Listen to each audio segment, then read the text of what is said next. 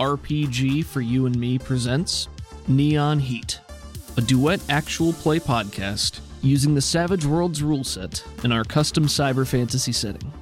Thank you for joining us, and welcome back to Caldonix. Previously on Neon Heat, Athena hits the streets for information about the Fog Karnak Zeev and Anji. She then returns to the spire to sneak the Prisme out onto the water in a handoff to a seemingly haggard Halarishi. Tuka directs their boat towards a stilt town hidden away from the prying eyes of the city proper, to find that Isaac was indeed gone. Athena and Roja make their way to Pivo, the club and courier hub where Anji is known to hang around. The two of them have a tense and angry pause before entering the club, and Athena manages to lose the one shred of respect that Roja seemed to have for her.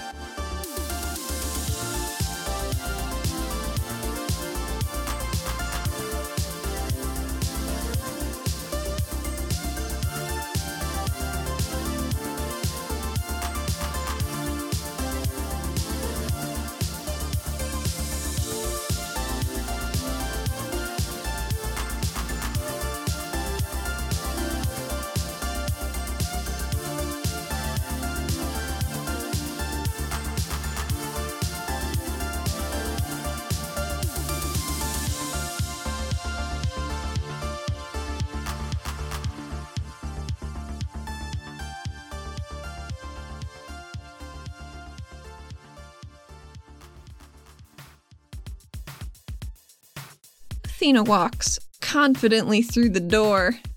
So it's a door, like if you try the handle, it doesn't open. Never mind, she confidently raps on the door. So Athena jimmies the handle first and then knocks on it. There's one of those little slide bars near the eyes that somebody pulls back. Beady green Nakir eyes with the slitted pupils that squint at you. And there's a beat of silence, and then they just say, "Yeah." I was told to come speak with Arbor to get a cool little meeting with a new friend. Got a job. Need it done. Slide shut.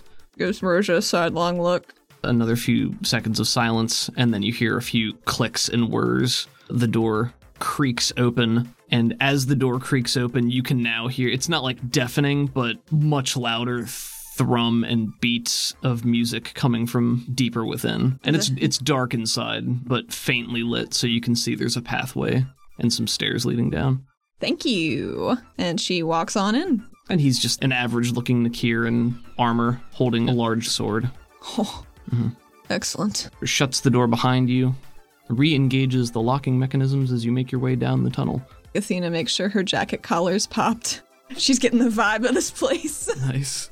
I'll give you Benny for that. That was fun. Thank you. You and Roja walk down this gradually sloping incline, and it does turn into a set of stairs, and the music keeps building and building. And luckily for Athena, there's a heavy bass line. Nice. Alternates between grungy and industrial versus upbeat and energetic. Gotcha. And then you finally exit into what looks like a main room, and it's still dimly lit. The main floor is quite wide and expansive, dotted with tables and booths, each of which has a small, different multicolored Cori lamp lighting it, island pools of light in the darkness, dark shapes leaning together, whispering hushed tones. There's a stage far at the back where a band is playing a set. Misty and foggy in the air just from, it looks like smoke machine on stage, some lasers and stuff. It's very colorful. Athena could get down with this place. This is pretty cool. And on the left, there is a bar, and it looks like it's the only main bar in the place. Smaller than you'd expect. It's not like a huge, long line, but there are servers moving back and forth between different tables. She makes a beeline for the bartender. As soon as the bartender sees you walking over, they meet you with a smile, and it's a scrawny-looking Vel with androgynous features, pale, amber cat-slit eyes with medium-length brown hair that tumbles down to their shoulders. Soft features, and they cant their head at you. "I don't think I've seen you before." Mom, first time here. Very excited to be here. Yes, and they incline their head and say, well, if you need anything, if I can get you a drink. I wouldn't mind a drink. But I was told to come find Arbor. Is that you? They get a sly smile and quirk their head at you and give you a small wink. Say, yes, I'm Arbor. I think she returns the wink. She's very good at networking. Is Athena wearing a mask or anything right now? No. She's come in here and Sure. not hiding anything. She wants to effectively be a mask for Roja. After Arbor winks at you and you return it, they look at you just a little bit harder and they say, you are Deirdre Sedaris, aren't you? You can call me Athena. Is that your name? One of them. I think you'll fit in fine here. What brings you down here, Regulator? This isn't, really your type of place, and I might need to ask you to move along. You'd be surprised what my kind of place is. You didn't bring your badge or anything, right? No. Okay, yeah. Well, I can see you're not in uniform, so it's not business. No, I was sent here by a mutual acquaintance. I'm looking to hopefully get a meeting with someone named Anji, because I've heard she's very good, gets stuff done real quick and real well. Nodding as you're talking. And who told you to ask for Anji? Sekka Pavi? This is a lie! Pavi didn't tell her to come here. You feel Roja shift a little bit behind you, but she doesn't say anything. But Arbor's eyes widen. Really? Sekka Pavi sent you here to talk to Anji? She just extends her hands out. This is a lie. Go ahead and roll for Persuade or Performance, whichever's higher. And then it's going to be their contested spirit. Got a 5. I'm going to apply some modifiers. With this lie, I'm going to give you a +2 to your lie because it fits. 6. What did you get? A 7. Ooh, really? Yes. Okay, cool. Yeah, Arbor doesn't really have a reason to doubt that and seems to recognize the name. Well, that is unexpected. It has been quite some time since I've seen Sekka Pavi. I didn't expect to hear from her again. How is she? A lot better. Good. I always liked her. She's got a good network around her. I'm glad to hear that. She was always quiet, when she first showed up. She was far away. And then, she and Anji started spending time together. Came out of her shell a bit more. Well, I'm glad she found some comfort here. Hoping maybe I can find some different kinds of comfort here. Oh, different kind of comfort. And what might that be? Oh, just weight off my mind is the most comfortable thing for me right now. Athena, you aren't going to cause any trouble here, are you? Me? Yes. This Athena? No. Is this a lie for Athena? No, she's not intending to cause a ruckus or anything. She's just here to talk tonight. As long as you keep me away from the hard liquors, I think everything will be fine. Sekka Pavi sent you here for Anji. Why do you need to speak with them? Pavi just said that she could handle what I needed, which is a bit private, if you understand. I understand privacy quite well. No problems there. Well, it must be quite an ask if Pavi would send you here to speak with her. What is that? Well, they didn't part on the best of terms, as I'm sure you're aware. I don't really know a lot about how that all shook out. If she hasn't told you, then it's not my place to either. In time. She'll come out of her shell again. You know how it goes. She did the last time. Just don't crack the shell this time, She didn't like that. Well, I believe Anji is currently meeting with a client, so you'll have to wait. But I'd be happy to put you on her list. That would be wonderful. Motions for one of the servers to come over and hands them a small menu and directs them to take you to a table.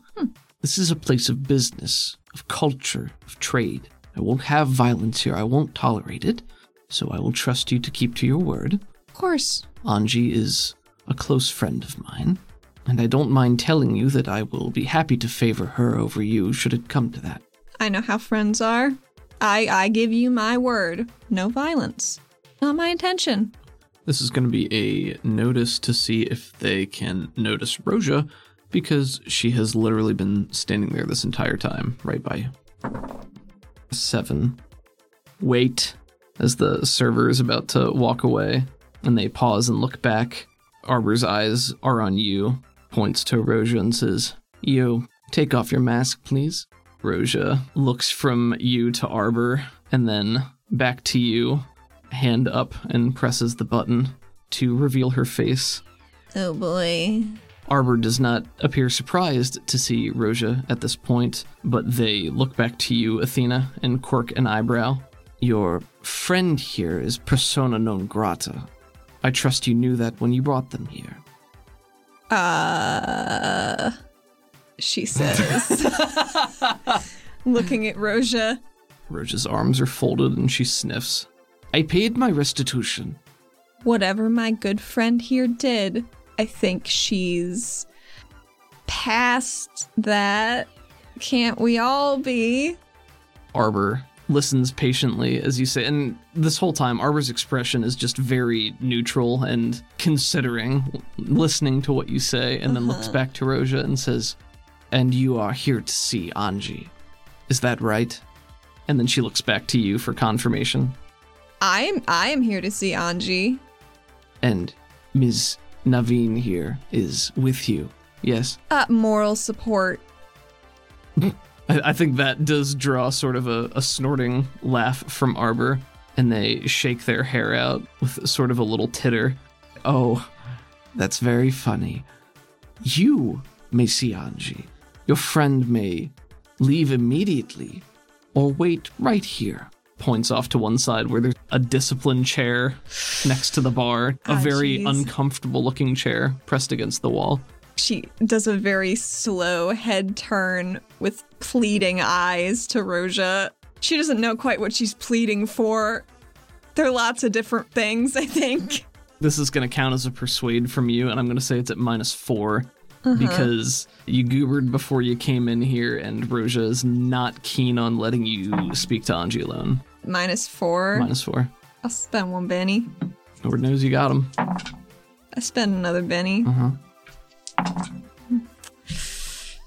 1 more. Roja's worth it. Oof. Might need that one to soak when she kills me. Roja, we gotta be cool. We have to do this. You know this is important. As Roja's simmering through that, Athena walks back up to the bar a little bit, because I think she'd been a few steps away, and just said, is there any way Roja could stay with me? Because I'm very nervous about meeting Pavi's old friend, and Roja promises she won't do anything untoward. Well, I'm sure you're feeling very nervous, and I'm more concerned with my old friend's safety. So, the answer is no, and I'm starting to rethink allowing you to speak with her in the first place. Roja this whole time has not budged and is still just jaw clenched. This was foolish. Do what you wish. I'll be out as soon as I can, but I understand if you just want to... We should find her elsewhere, when she's not stuck in her hole, burrowing down like the rodent she is. Roja, we're already here. Her hands clench and unclench. Fine. What are you waiting for? Go talk to her. She's not here yet. She's with a client. Well, go sit at your table. Okay. She crosses her arms and plops down into the chair with a clack and a huff. At least she can still keep an eye on the situation. Yeah, 4 of them. I think the failure here is that she's still gonna do it because she acknowledges that, like, you guys have to talk to her, but she does not approve of you going by yourself, and she's not happy about it, and she's not happy about you asking her to remain behind to agree to that. So I think the price for failure there is that Roja's mood goes down further. Roja's having a pretty bad time right now. Even after all that good needling about her musical tastes. Yeah. Started off strong. Arbor has a satisfied look as Roja plops down and waves a dainty hand to the server to escort you to one of the tables deeper in the main floor area. Before she follows the server, she does lean back over to Arbor and says, Pavi is doing really well now, and it's because of her. She nods her head over to Roja, and then she walks away. She doesn't wait for a response. She just follows the waiter. They'll take you to a table, and, if you order a drink or something, they'll bring it to you. She doesn't want to get poisoned. She's not drinking anything here. That's fair. And looking around here, there's a ton of different shady type characters. Some of them are more finely dressed. Some of them definitely look scummy, but There's not a lot of group chatter. Most of these tables are one-on-one or two-on-one or something, and everybody's leaned together talking business, it looks like. And you're probably going to be sitting here for 10 to 15 more minutes before the server comes back to you and indicates a room towards the back. Looks more like a private booth where there's like a curtain pulled. Lean down and they say, right this way, ma'am. Oh, thank you. They're walking you towards the curtain, and as they are, somebody walks out of it, heading in the opposite direction, perhaps the person that she was speaking with. Are they familiar? They have a dark traveling cloak covering their shoulders with a hood that's pulled low, so I don't know that you can get any distinct features. You can see the shiny glint of a helmet underneath the hood, and they have dark traveling gear, leathers, and all you get is a sky blue filter for the eyes. As they step out, they look up and they see you, and they pause very briefly before moving past you. How tall are they? Average height, probably? That'll have to do. Yeah, shorter than you. Like, they're shorter than you, but nothing about their height stands out in a significant way to you. You've met plenty of people of this height, let's put it that way. She takes a deep breath and enters into this little booth. Well, you push into the booth, and much like the club outside, the interior is bigger than it appears from the outside. So the curtain leading into what looks like a normal-sized booth at a restaurant is actually a small hallway that leads further back into a much larger space. There's a short set of stairs that leads down, and as you walk in here, the air is hazy, much like it was out in the club, but this room is just dotted with furniture. It's a furnished-looking area. There's a hot tub in one corner with shifting flow of neon. Instead of water, it looks like it's Cory. So there's just liquid Cory pooling in this hot tub. Comfy looking couch. There's a workbench on one side with just a bunch of parts thrown about. A little mini bar even though there's a bar right outside. I don't want to walk the whole way. Right. It's a hallway. Right. A nice wooden table in the middle. It's worn, but it looks like real wood from the surface, which is not easy to find. Impressive. There is a form standing over at the bar, pouring things together, mixing things as let's say you're at the top of the stairs when you enter. She would like to enter not as clompily as usual, a little modicum of stealth. Like trying to sneak in? No, just being quieter when she's walking down the stairs. Okay. Just scuffs the last step as she's going down. Yeah, or there's a creak from the leather of your boots or something like that. And they speak to you before they turn around. You know, I was surprised to see your name on the manifest. I expected to see you sooner or later. But maybe not sooner. Why's that? I heard Pavi talk about you for so long that once you showed back up in the city, I knew it had to happen. And then she showed up out of nowhere. After years. Years and years. She's pouring herself a drink. Do you want anything? I'm okay. Suit yourself. Takes the glass, which seems to be the same hue as the Cory in the hot tub. Pale blue. Takes a few steps closer and you get a better look. The form in front of you now is an average height, an athletic build. They have tawny skin. There are faint veins of purple light running underneath their skin, occasionally more visible patches of glowing circuitry scattered across their body. They have delicate but hard facial features with a strong jaw, and their hair is purple with electric yellow streaks. The left side of their skull is clipped short and feathery, and it swoops over to the right. Their eyes are human in appearance, with irises of that same shade of purple, accompanied by the telltale glow of the arrow. And the pupils are a near black purple, but they also seem to slosh and shift like orbs 3/4 full of liquid. The very last thing you notice is that her features are kind of familiar. They're like Pavi adjacent. Huh. Like, she doesn't look like Pavi, but she looks like she could be Pavi's cousin. That's weird.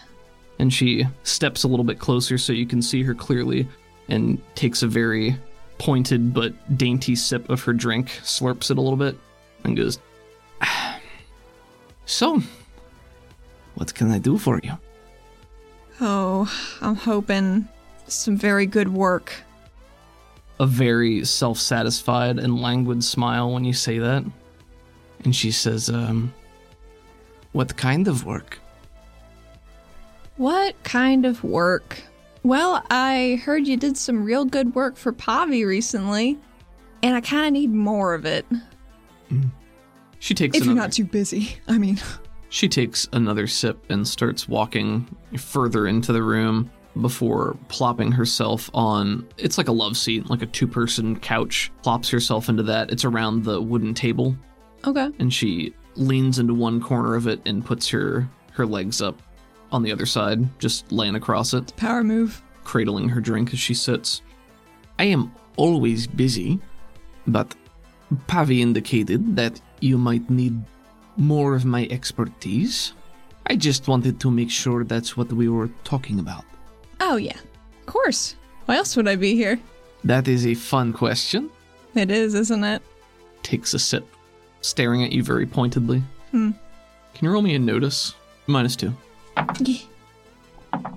That's an 18. She's sitting there sipping her drink and staring at you, and it's slow and it's subtle, but her facial structure is shifting a little bit. That's weird. She won't say anything yet. She would like to cast empathy, though. She just wants to get the lay of the land with this lady. Sure. 4. It's a success, so you get a +1 to your social interaction rolls. I'm counting on it. Yeah, just make sure you remember to apply that bonus. What are you looking for here specifically? General emotional state, but also anything sneaky that might be hiding about. She doesn't know. I'll start by saying that you don't catch anything that appears to be worrying, like what you're looking for. And obviously you don't know Anji, so you don't see anything in terms of like mental tampering or no hint of the parasite, and nothing like that. Her aura is, at its core, the same purple as her circuitry. That's the baseline that everything else flows out of. Her aura is smoother and more flowing in nature rather than erratic or static. The predominant emotions right now, certainly curiosity, more of a bubbling excitement. You can tell that she's very interested in having this conversation, but everything is still a bit restrained. You can tell that maybe she wants to be more excited than she is, but she's trying to keep a damper on things right now. But you have her attention. Oh, good. You mentioned your expertise. What exactly is that? Pobby's been pretty tight-lipped about her augment, and I'm just trying to cast a wide information net, because this is important for me. I am capable of a great many things. Most of what I do falls under basic courier work. I take jobs here. I move things around. I deliver packages, messages. I'm good with security, systems, electronics, databases, things like this. I'm a bit of a generalist. I'm quite an accomplished pilot. Really? What kind of pilot? What do you need flown? Nothing currently, I'm just curious. She gives you a very small shrug of one shoulder and a very conspiratorial smile as she settles back into the couch. There's a groan of Domba leather. Looks comfy. Athena has not sat down. Yeah, and her legs are crossed and she's bobbing one foot absent-mindedly. Does it look nervous, or...? From what you saw, it's not nervous. It's hard to say if this is her general demeanor or if she's got restless energy. Well, I mean, she's putting more of it into her right now, so... That's fair, yeah. I don't even know where to start. And she looks across the room. There's a desk in one corner, and there's a digital clock on it that has the time. And she says, "Well, I do have an appointment in a bit, but we have enough time for you to flounder, I think." Now she's holding the drink in her left hand and leans on her right hand, makes a fist out of it, and is leaning against the couch, just watching you curiously. Sort of Cheshire-esque in nature, just waiting for you to keep going. So, back to what I need. What are your rates? Based on what I found out from Pavi and the amount you would need me to do, I would be very surprised if you could pay me financially. But I do like trading favors. That is not something I'm unaccustomed to. I thought not. So what do you need done? Maybe I don't know yet. maybe I need to know more about your skill set, what you can do. Oh, I'm just a battering ram. There's not much more to me than that. She gives you a toothy smile at that. There's never a shortage of things that need to be broken. I have something I think would be mutually beneficial in the immediate future. Oh, immediate. She inclines her head. Well, what would that be? Something that will fit within your battering ram skill set, I think. Oh, good. And something that you won't be opposed to. She frowns, but not angrily. A thinking frown with raised eyebrows as she considers what that could possibly be. I don't know what you have been told about me. Doubtless many things. I don't know how much is true. I don't know how much I care to correct them if they aren't true. But you can trust me on this one thing, at least. What I ask of you now is not something you will be reluctant to do. But I'm also not going to tell you anything else until you agree. And maybe a little bit further down the line.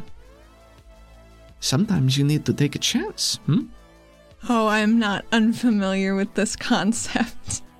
Well, I've heard some stuff about you, mainly that you're a pretty cool cucumber, is what I've been hearing. And, you know, from your decor, I can tell you've obviously got quite a sense of style about you. Cool cucumber. I don't know if that is meant to be a compliment. I suppose it depends on who said it. I think it was complimentary. Then I will take it as such. But yes, I would agree that my personal style is inviting. Did you come here alone today? Oh, no. I already knew that. I just wanted to see if you would lie about it. I have no reason to. Well, everyone has a reason to lie. Many, in fact. Well, not about this. So you don't think that I would be worried that Roja is sitting outside? Not after she's already been kicked out once. That is fair. And she's sitting in the chair. Yes, the punishment chair. It didn't have a plaque on it, but I assumed. That's what I call it. So, she must not be very happy to have to wait out there. No, she's not. She's taking a sip. Can you blame her? Can I blame Roja? Looks away in thought, taps her chin once, and says, I suppose I could. Mostly I don't care. As long as she isn't causing more trouble for me. She can stay in her lane, live and let live. I have a problem with people who think that they get to make decisions for others. Roja thinks that she knows best, and that all of her friends need to know it. That is why she does not like me. Because I don't care what she thinks. Do you think you know best? I think I know what is best for me, and I think it is everyone else's business to figure that out for themselves. I think that's good self-knowledge to have, quite frankly, and I wish I would have learned it a little sooner. Better late than never. Anji's staring at you, and one of her two eyes shifts from the purple coloring to something more like an opalescent white. As she's looking at you, and it lasts for a couple of seconds and then it goes away and reverts to its normal color. Your eye's doing a fun thing there. What's up with that? Just checking. Checking? Checking you out. Seeing what you've got hidden.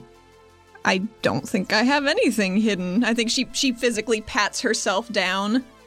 I didn't find anything. She puts her hands out. I'm just here to chat. I'm not... People think I'm very aggressive for some reason. But generally, I just want to have a nice time. It just usually is decided for me. I think that's really what everyone wants, to have a nice time. But most are not so good at balancing that act. How is Pavi with that? I think it depends on her mood. She can be quite rambunctious. I heard you came back after you two split to ask her something for help, maybe. What was that about? She arches an eyebrow at you and says, If Pavi hasn't told you, I'm not going to tell you. That is my past as well as hers, and not your business. At this point, she's just trying to get, like, a vibe for how, like, what kind of person she is. Like, if she would just put all this stuff on Front Street. Mm-hmm. She just doesn't know. Sure. So this job, would it conflict with my day job? With your day job? With being a regulator? No. It is actually quite in line with your day job. It's also quite in line with your night job. I don't know what you mean about that. She just has a leans forward a little bit. She has a knowing smile, takes another sip of her drink. Of course you wouldn't. She doesn't like that at all. Giving you a very pleasant, knowing smile. I don't know who you're getting your info from, but rumor mongerings are, it's real nasty sometimes. My sources are very thorough. In fact, you might find me better informed than most. Most, but not all? I would never assume that I know everything, but I am confident to say that I know more about you than you believe I could. Couldn't find me up top, though. Who said I looked? Poppy asked you to. She nods to that. She says, I know. I didn't know about you at that time. I don't understand. Do you need to? Oh no, I'll just add it to my long list of things. I'm sure you understand that showing one's full hand too early is rarely beneficial. Simply be content to know that I know enough. But I still have questions. What are they? She sniffs and really considers that. Many will be answered in time, I think. Maybe even before the night is out. Oh. Why don't you sit down? Is there an ottoman? There's a footstool ottoman hanging around. She pulls that over, tucks her legs up on it cross-legged, like we're just having a little chill hang. She doesn't want to sit on the same love seat. Oh, she didn't offer to let you. Her legs were still up. She's forging her own trail. That's fair. I am hoping that we share more in common than we expect, and that in the long run, we might be able to connect a few dots, help one another. Well, if this helps in any way, Roja finds me absolutely insufferable and says that you and I are quite similar, so I'm thinking you might be onto something with that. Roja. She does have a very particular way about herself. Don't we all? I suppose so. What is most important to you, Athena? To me? Yes.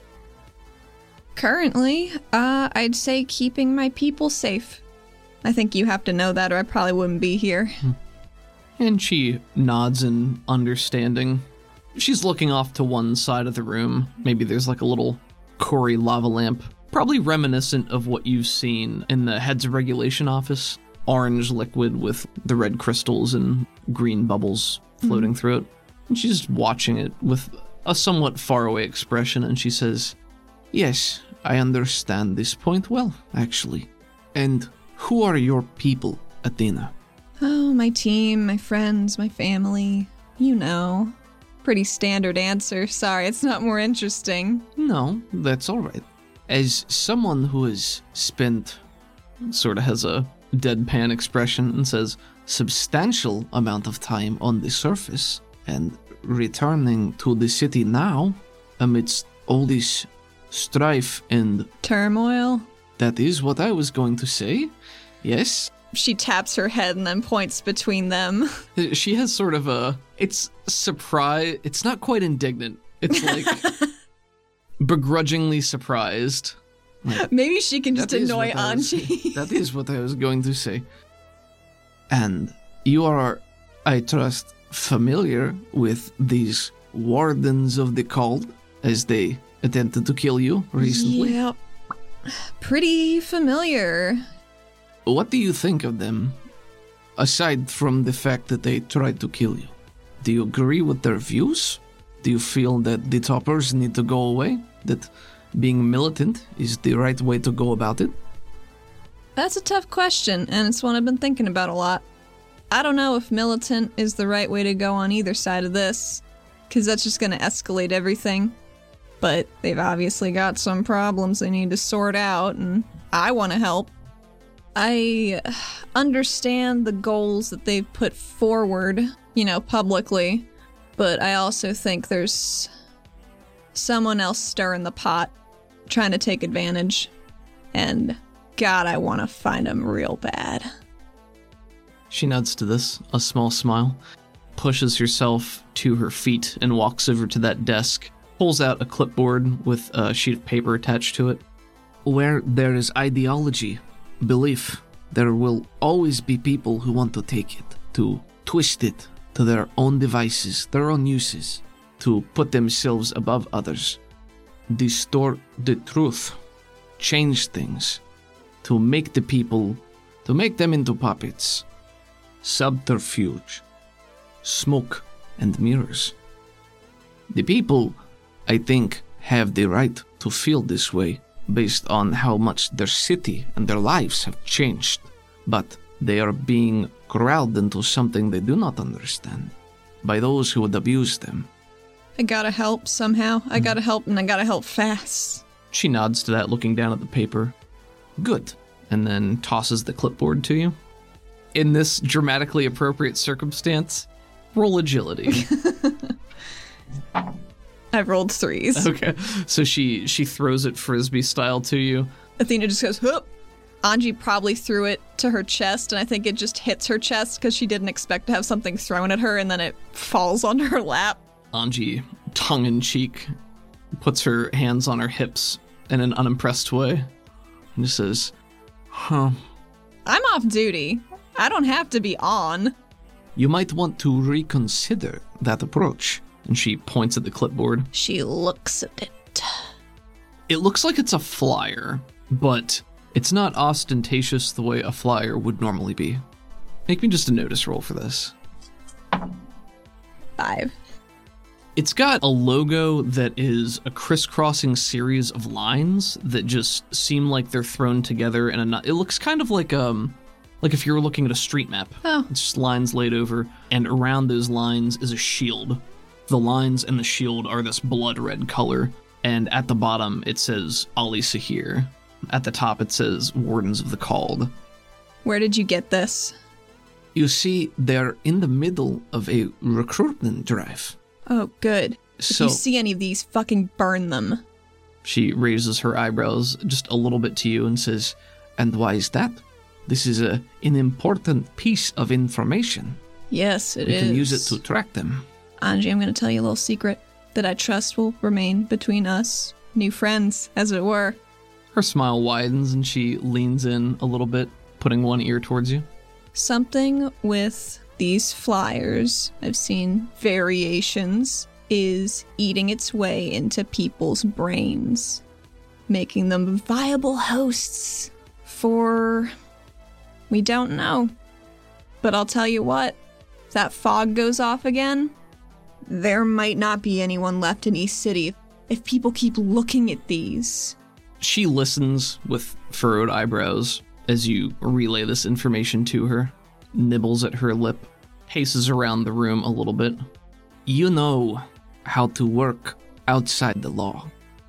You say that very certainly. Some of the pretense is now gone after you've relayed this to her. Yes, I am quite certain. Artemis. Cool. Holds her hands out to the side. Yes, my sources are quite talented. Well, other shoe was going to drop eventually.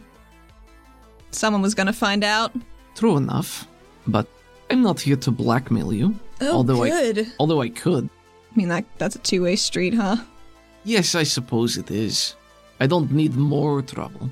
Neither do I. Exactly. I just wanted you to know that I know who you are. Well, it makes me feel a little better. Does it? It shouldn't, but... She takes a few steps closer, so she's looking down at you right now. Her purple eyes, which when you're standing closer, you can tell that they're more robotic. You can see just a little bit more, and they do the equivalent of dilating. So there's a rotation in the pupil, and it widens a bit.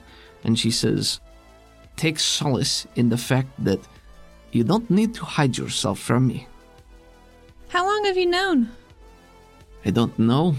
2 years, maybe? You didn't tell Pavi? No, I didn't. Why? Granted, I wouldn't have come back if she came to find me then. Roll me a persuade. This is going to be at -2. So a net -1? Net -1 with your bonus, yep. I'll Benny that one. Okay.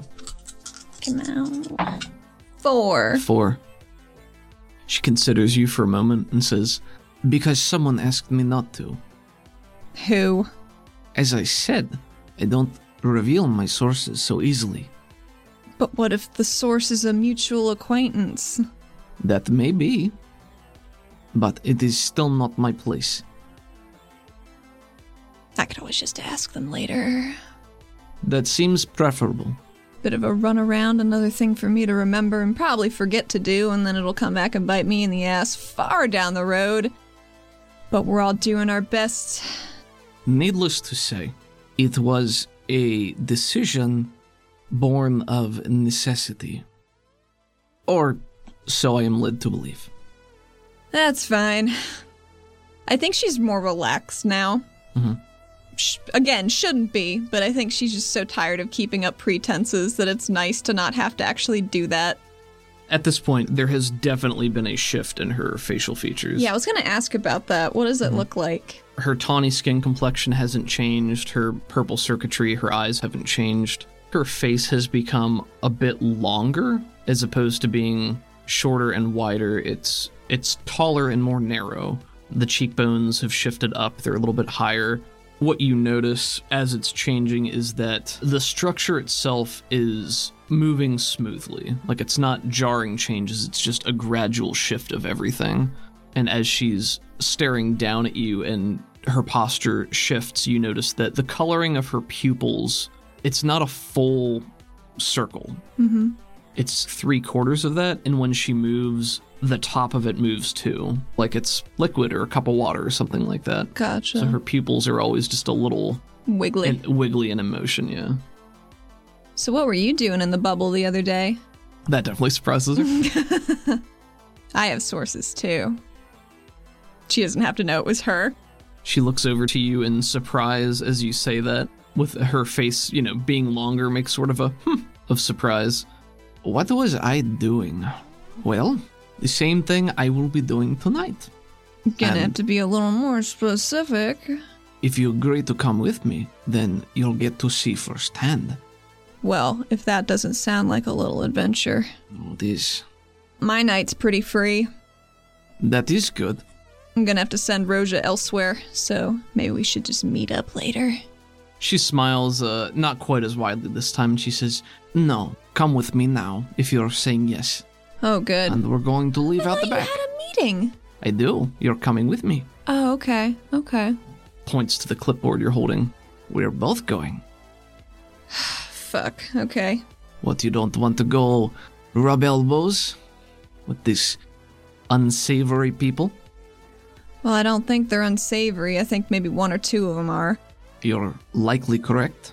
If that's the case, I'm almost assuredly going to get shot or stabbed by the end of this night, so I wouldn't mind having my doctor along for the ride, if I promise that she will be very chill.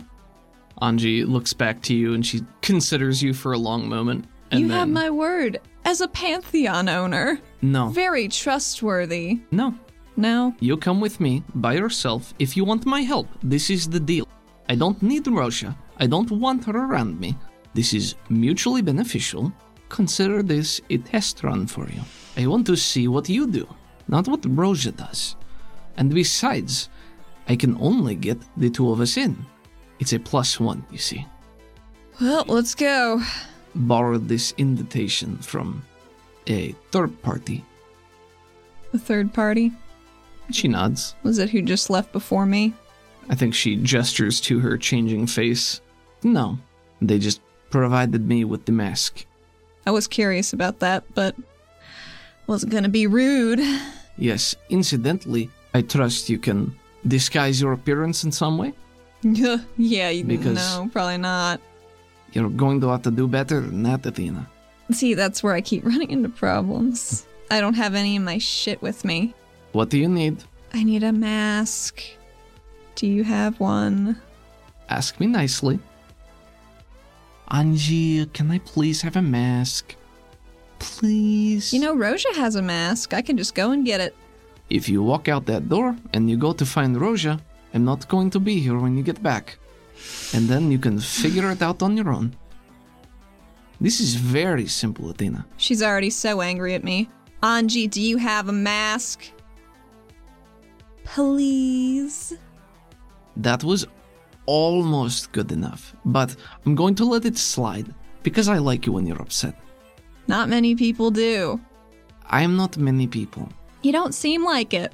She turns around and goes to rummage on one end of the room. There's a little locker and just a little storage compartment, and she pulls it out and pushes a few things aside. There's a lot of mechanical clunking, just things rattling, maybe loose screws.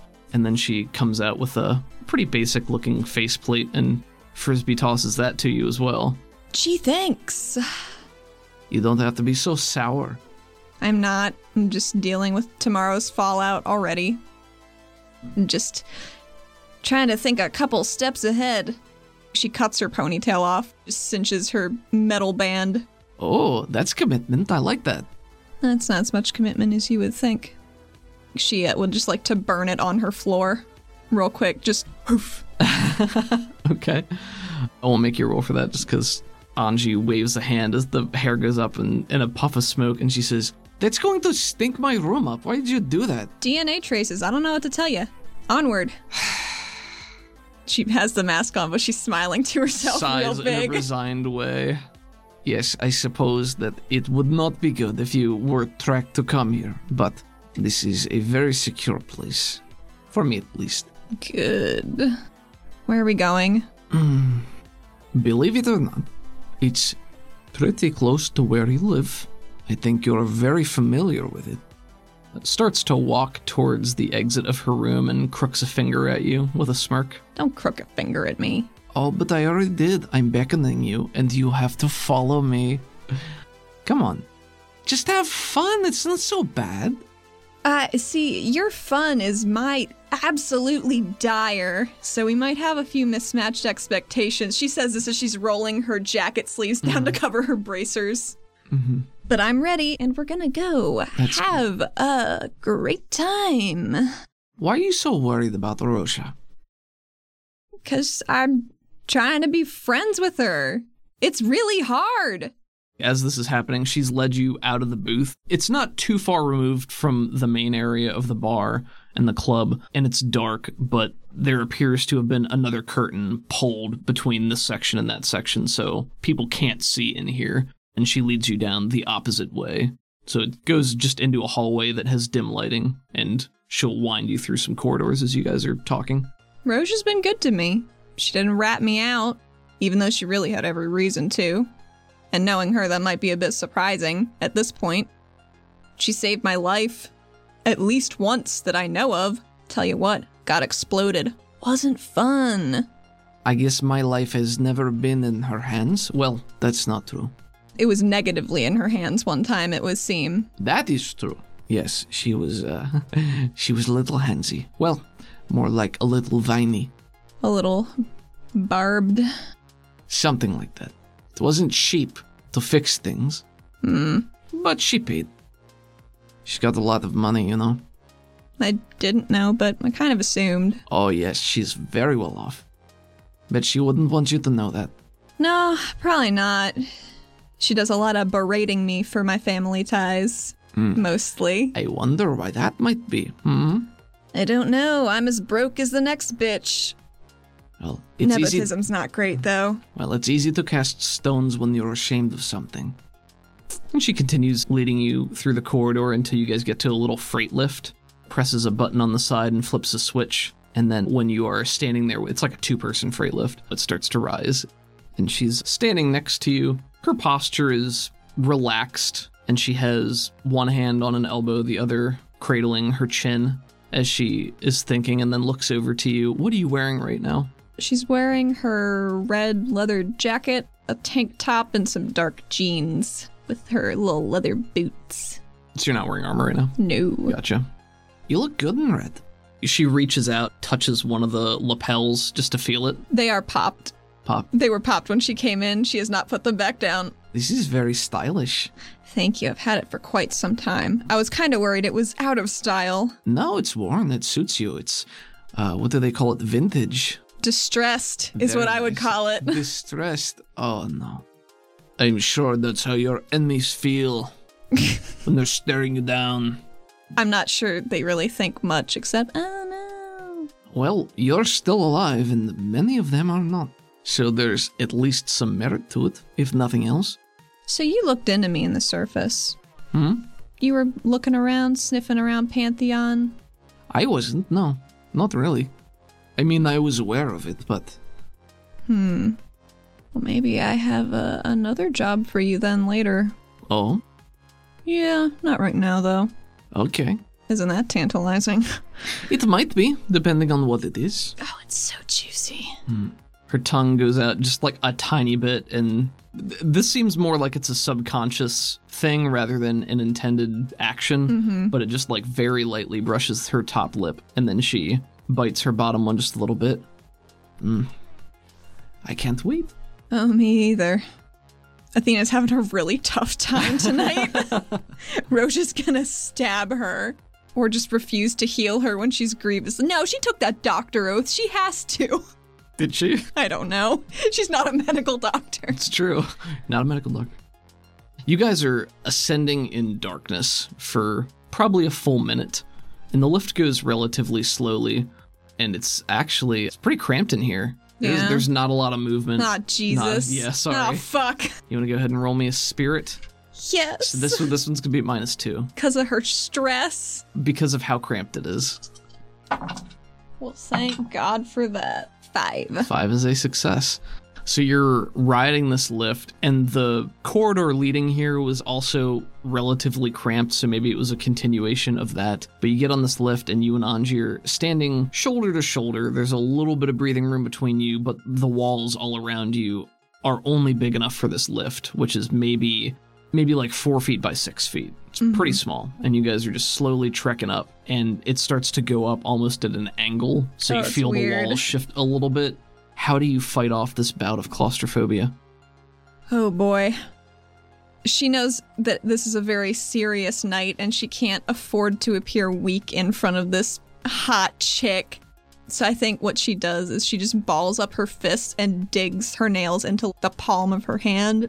And she probably starts bleeding a little bit because of how hard she's crunching them. Gotcha. Yeah, it's dark in here, except for Anji. I mean, you're standing next to Anji, and depending on how she rotates and stands there, the only light here, aside from maybe 1 or 2 on the lift itself, are her glowing purple eyes and circuitry. So it's sort of like a weird glow-in-the-dark skeleton almost, with parts of it interrupted by the clothing that she's wearing and her body facing away from you. But then there is a hatch that opens above you, and the lift continues up and comes to a stop, and it's a little alleyway with buildings all around you, so there's no real way to tell where this is. It's a good little escape hatch, I guess. I guess you could call it that. It's more like a practical exit. Come with me. All right. Are we going to the bubble? The bubble? No. Oh, then why were you down there? We never finished having that chat. But Oh. seems like we're going to be walking, so... And she's leading you down the alleyway, and the hatch behind you is closed, and now it just looks like regular street. Oh, well, as I said, I was doing much of what I'll be doing this evening with you. It's just wherever the job takes me. Anji, if you're leading me to be killed, I'm going to be very put out. I'm not leading you to be killed. I wouldn't need to lead you anywhere to do that. Maybe I wouldn't even be able to. I don't know. I am passingly familiar with what you can do. Maybe a little bit more than passing. Everybody picks up some new tricks. True. Adaptability, growth, enticing traits. Sure are. Leads you down the alleyway, and you come out onto a street, and you're a couple of blocks away from the club, still in East City. And she leads you down the street to eventually what is a small storage garage. And she walks into this open-air garage. It's probably like 2 or 3 floors with parking and stuff like that. And she continues leading you up there until you get to a hoverbike. Gotcha. Maybe sometime I'll show you one of my special rides, but this will do for now. I'm quite ready to be in the air again. Mm-hmm. Sounds good. As a heads up, there was a word at the bottom of those flyers, and I do not recommend that you say that word out loud at any point if you value, staying alive or your sanity. She quirks a brow at you. Why is that? It's dangerous, and it's hurting people that say it, so, I'll keep that in mind. Thank you. You're welcome. And she straddles the hover cycle, looks over to you, quirks an eyebrow expectantly. Obviously, I'm getting on the bike. She says to her as she gets on the bike, obviously. Yes, she has a smile as she knows that you don't have a choice there, and then lets out a throaty laugh. You can hold on to me if you want to. Nah, my thighs are very powerful. I'll just hang on with those. Her thighs, I want to state, are not good.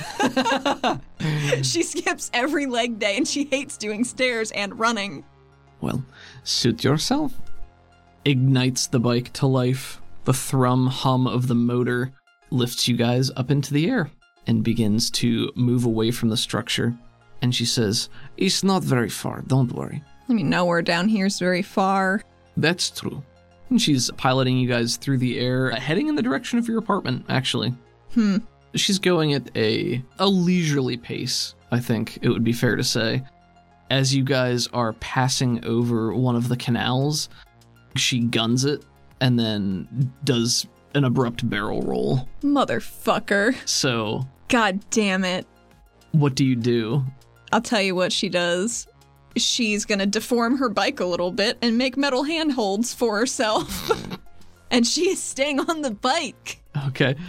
I'm not going to make you roll for it. Okay. If you do that, I think that's... I was imagining something like go up her arm, like where her bracers would be, to give her like a solid grip behind her on what the wheel well would be, but it's a quarry cycle, so it doesn't have one. But... Right. That makes sense to me. Okay. Then yeah, I'm not going to make you roll anything for that. After she does that, she glances back to you and sees that you've made these metal sleeves out of her bike, and what had been sort of a chaotic grin falters a little bit, and then her expression is more like, all right. Just like, fine. Not gonna get rid of me that easy. I wasn't trying to get rid of you. Athena does not respond. Guns it again. You guys soar further through the air, and she brings the bike to a rest on a building. Looks like it's only 2 stories tall. There's a fire escape. Okay. It's right by the market on the other side of the bridge from your apartment. Okay. So you're very close.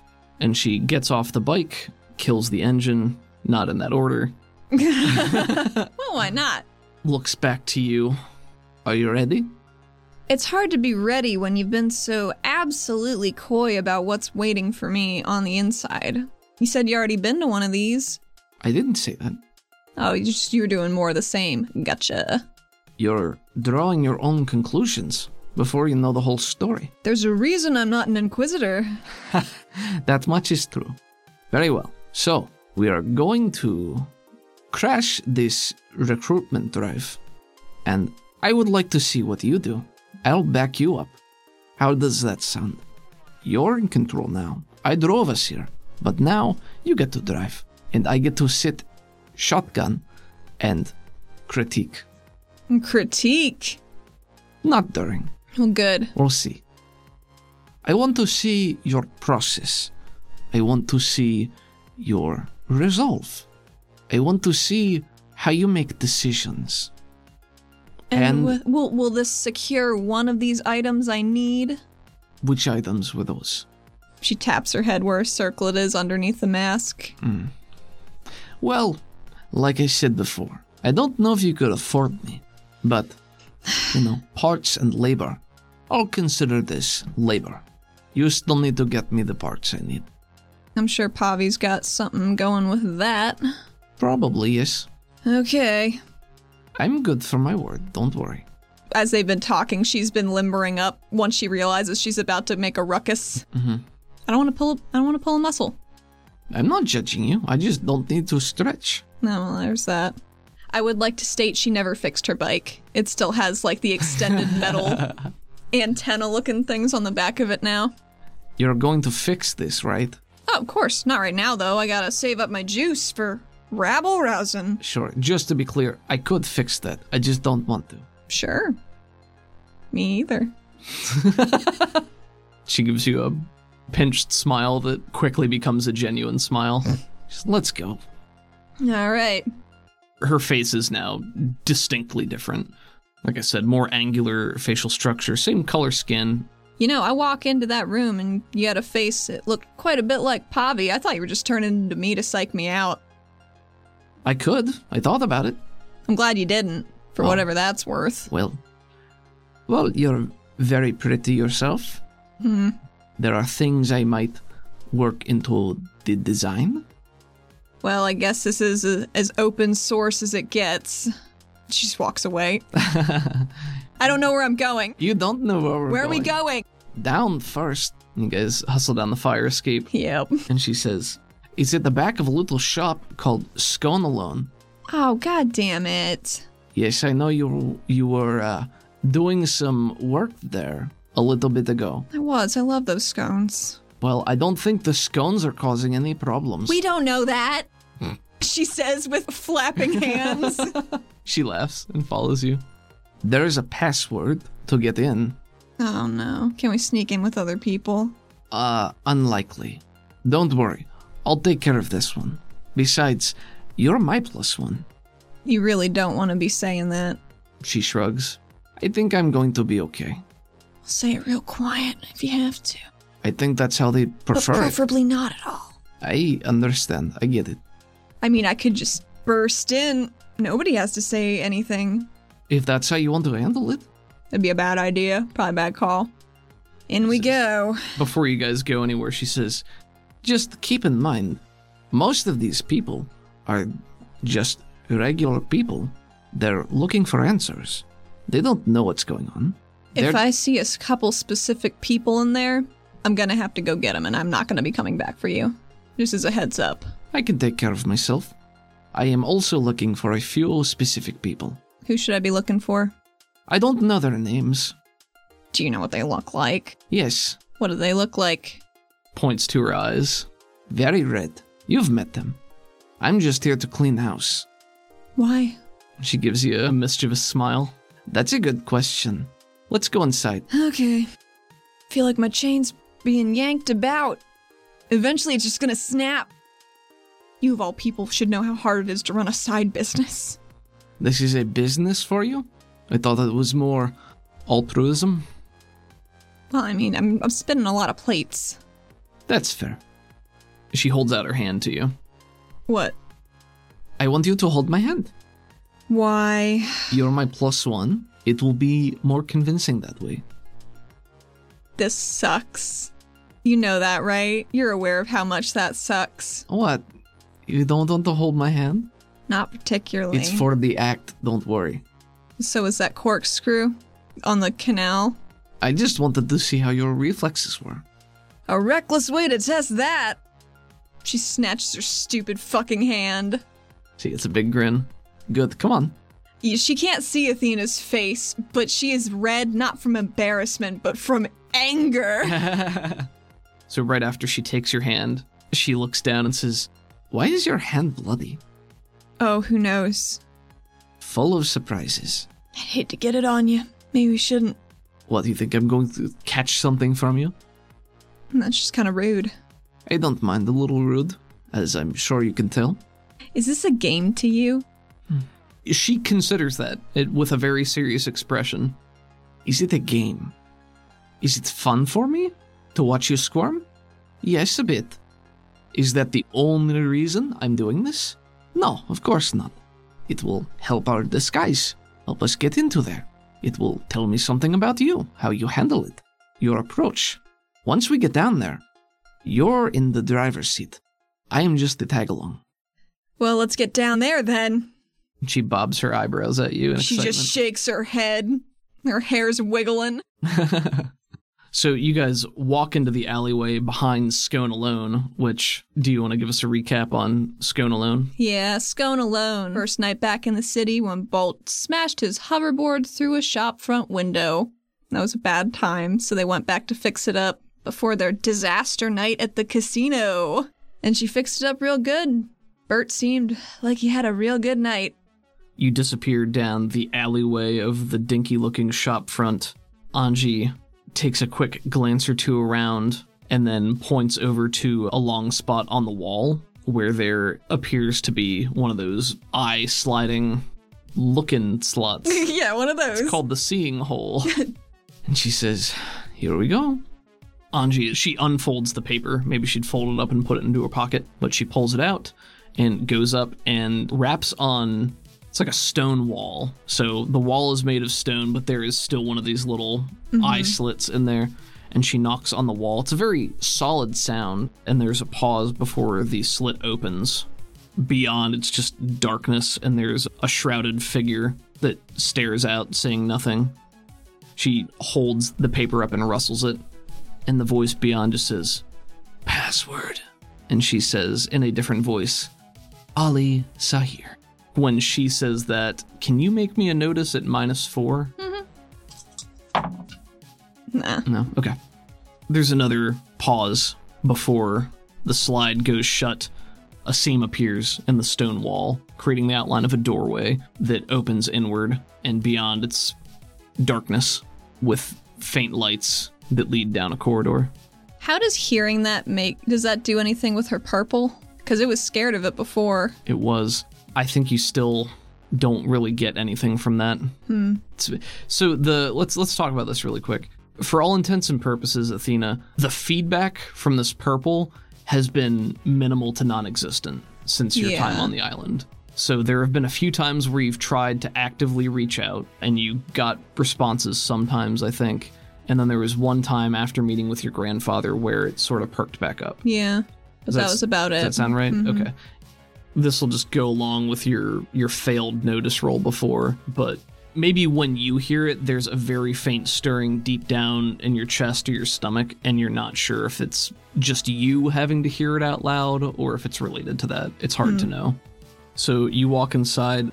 The form off to your left, their head is covered, and they're wearing some sort of white cloth regalia, it looks like, but I think in passing you don't get a very good look at it. I'm sure she'll see more of it downstairs. Possibly.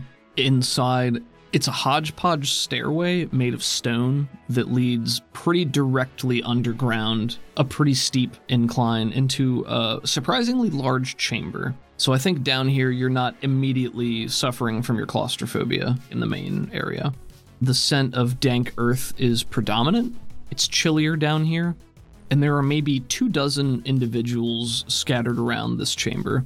Nearly everyone has their face covered just like you.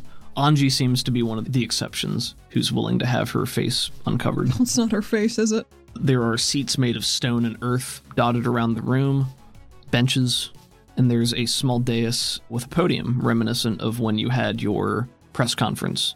In most gatherings, there's chatter, small talk, hushed whispering even. Here, it is completely silent. Ooh, that's bad. Yeah, the people are here and they will shift, and there's looking around. You know, they're not still like statues. They're looking around at other people, but nobody's really talking. Athena's fucking tense. She picks a seat so she can have a back up against a wall. I don't think there's anything against a wall. I think whatever's closest to the back. Yeah, let's say the seating here is pretty much all benches made of stone and earth that are lining the center of the room so that you can sit near the podium or in front of the podium, but there is a clear amount of space between the benches and every wall. So you're forced to be in the middle of this room if you're sitting down. Does she see any Karnak tails that are blue and green and mottled? Go ahead and make me a notice roll. -2 for it being dark in here. 4. You're taking a look around. It looks like there are probably some Karnak. You can definitely tell under there. Not every Karnak has a tail. There are some that do have tails here, and I think the easiest way to tell that is because they're wearing overlarge cloaks that make them look a little bit more hunched and lumpy shaped under there. I understand. But yeah, you can't really tell. By design, their design, not mine.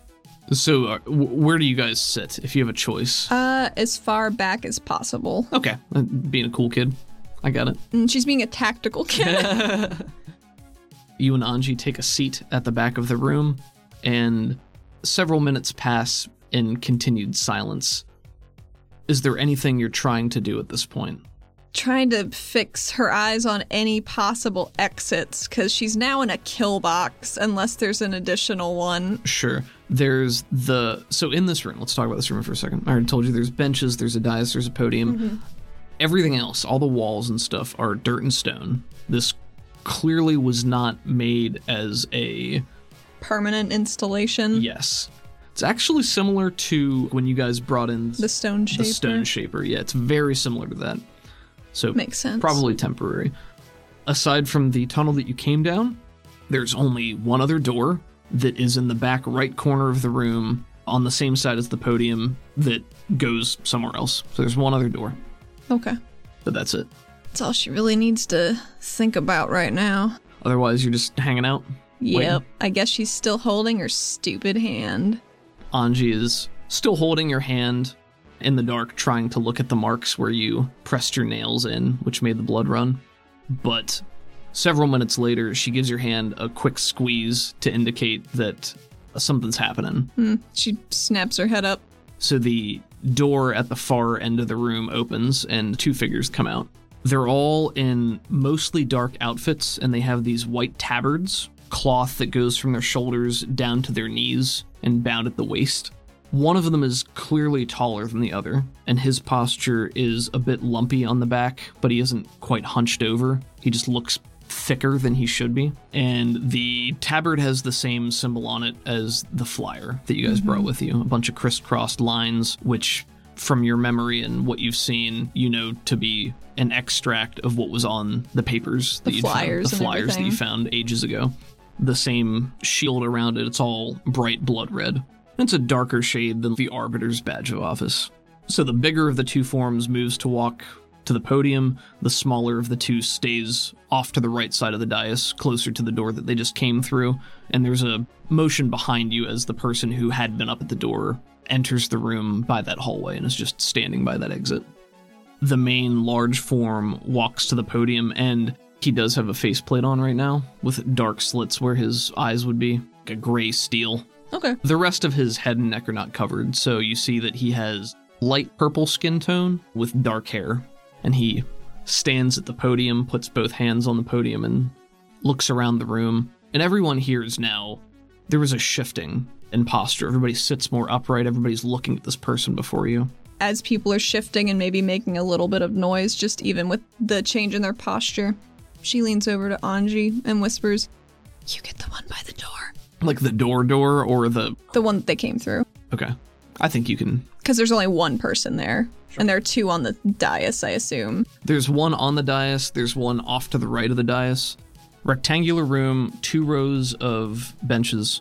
There's a dais with a podium. From your perspective, to the right of the dais, in that corner on the far wall, is the door that they just came from, and directly across from that door is the corridor that you just came down. The left side of the room, there's nothing there but space. The figure in front of you puts both of his purple-skinned hands on the podium and looks around at the congregation before speaking. I am Brother Lumen. We gather today because we share a common cause. We love our city, our home. For too long, we have been forced to accept those we do not wish to harbor. And he starts to go into sort of a monologue, reiterating many points made by the image of Zimian Krell at the press conference not too long ago. And he continues to speak for several minutes. I know what it is to be forgotten and abandoned. I have kindled my light, and now I'm here to kindle yours. The flame of Caldonix and her people. I know you all feel so helpless, so lost, but we are together. We are brothers and sisters. We must look out for one another, raise each other up. Athena's nodding sagely. She gets it. She's here. She's part of the group. Yeah, and that's, being echoed around there. Not everyone with the same fervor, but I'd say out of the 24 people here, Probably 15 to 20 of them seem actively engaged in this. There are a couple sitting more idly by, one or two whose posture looks more uneasy or skeptical even at this point.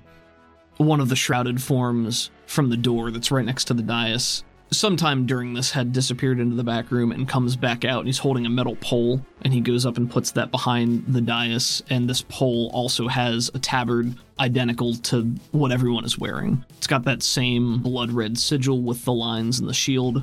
After it's been placed behind him, the guy goes to stand off to the side of the dais again. Brother Lumen gestures to the tabard, and he says, "Look upon our sigil.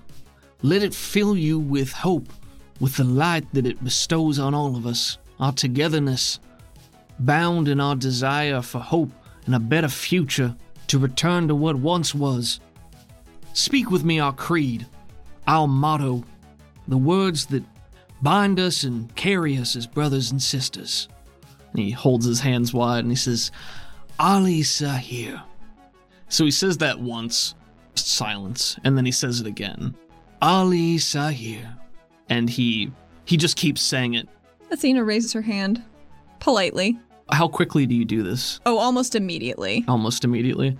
He sees you raise your hand and pauses just a little bit longer before saying it, but then just says, Ali Sahir. She wiggles it. Wiggles her hand? Yeah. See, the thing is, you're seated in the back, so only a couple of people see you raising your hand. Right, she stands up. At this point, you've definitely caught the attention of maybe a third to a half of everyone, but he still keeps saying it, and everyone who hasn't seen you is now starting to join in with this chant of Ali Sahir. So in the quiet moments between the chant, "Excuse me," she calls from the back.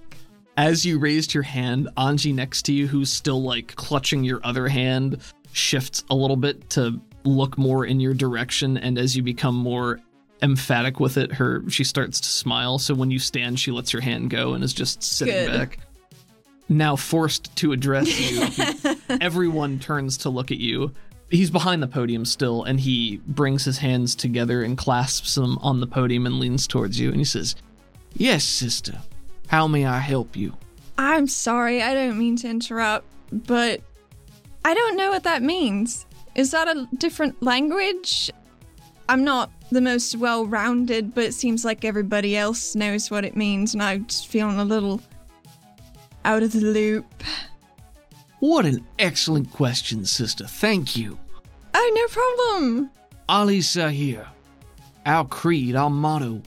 And he starts to pace on the dais a little bit. Ancient words resurrected, made anew, to bind us together in our purpose. I'm not being picky, but why not pick words everybody knows already? Seems like it'd be easier. I mean, if it's ancient, wouldn't it come from up top? We're kind of not about that right now. That's why I came. Go ahead and make me a taunt for this. Okay. I like this. This is My good. D4 taunt. Hot damn. It's a 10. You got a 4, so that's a success with a raise. Are you trying to distract him or make him vulnerable here? Want to make him less effective. Okay, so distract him. Yes. Okay. Go ahead and roll 2d6. So we're not in combat, but I'm going to see what this gives you. 9. That's perfect. 9 to a 10 on the creative combat table is setback. Huh. The target suffers a setback of some sort.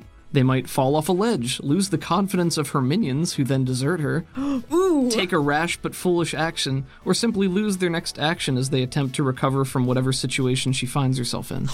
All right, so you make him distracted, and he says, I can see your point, sister. If you recall, we all came from the surface at some point. But we were reborn underground here in Caldonix. And I think as he's trying to regain his steam, some of the crowd is now more focused on you, and now there is some muttering like, the hell is this guy talking about? I'm like, All I'm saying is maybe basing a city togetherness campaign based on Topper dialect. I don't know. It doesn't seem like a good move to me. I'm no PR, but... Well, really what this represents, sister, is our togetherness.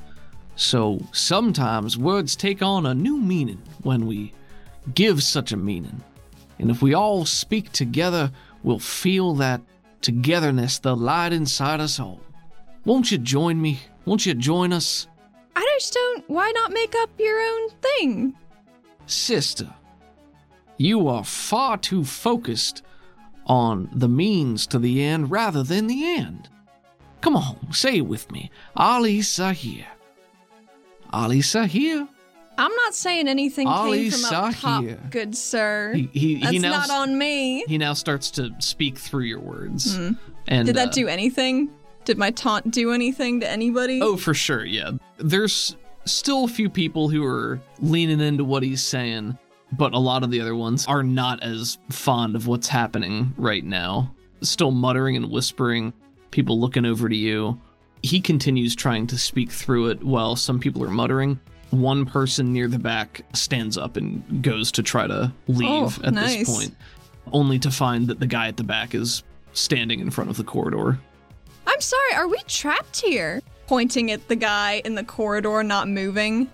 Because I signed up for information. And, maybe to help in the city. Not being trapped in some stone death trap. I know I said trap twice, but I'm a little stressed right now. She is trying to sound like a little distressed. Okay. Pointing at like the guard. Sure, go ahead and roll. I'm going to say this is going to be persuade for the other people here. 4. As you speak and your anxious words wash over the crowd, the vast majority are now on their feet as they turn to look at the back to see what is transpiring there. And the guy is still standing in front of the corridor, not allowing this one person to pass, but they're standing across from each other now. And Brother Lumen, his posture shifts a bit, his hands clenching the podium tightly. Sister, I have reasons to doubt your intentions. You have come here, a place of togetherness and brother and sisterly comfort, and are simply trying to rile us up. Are you a topper?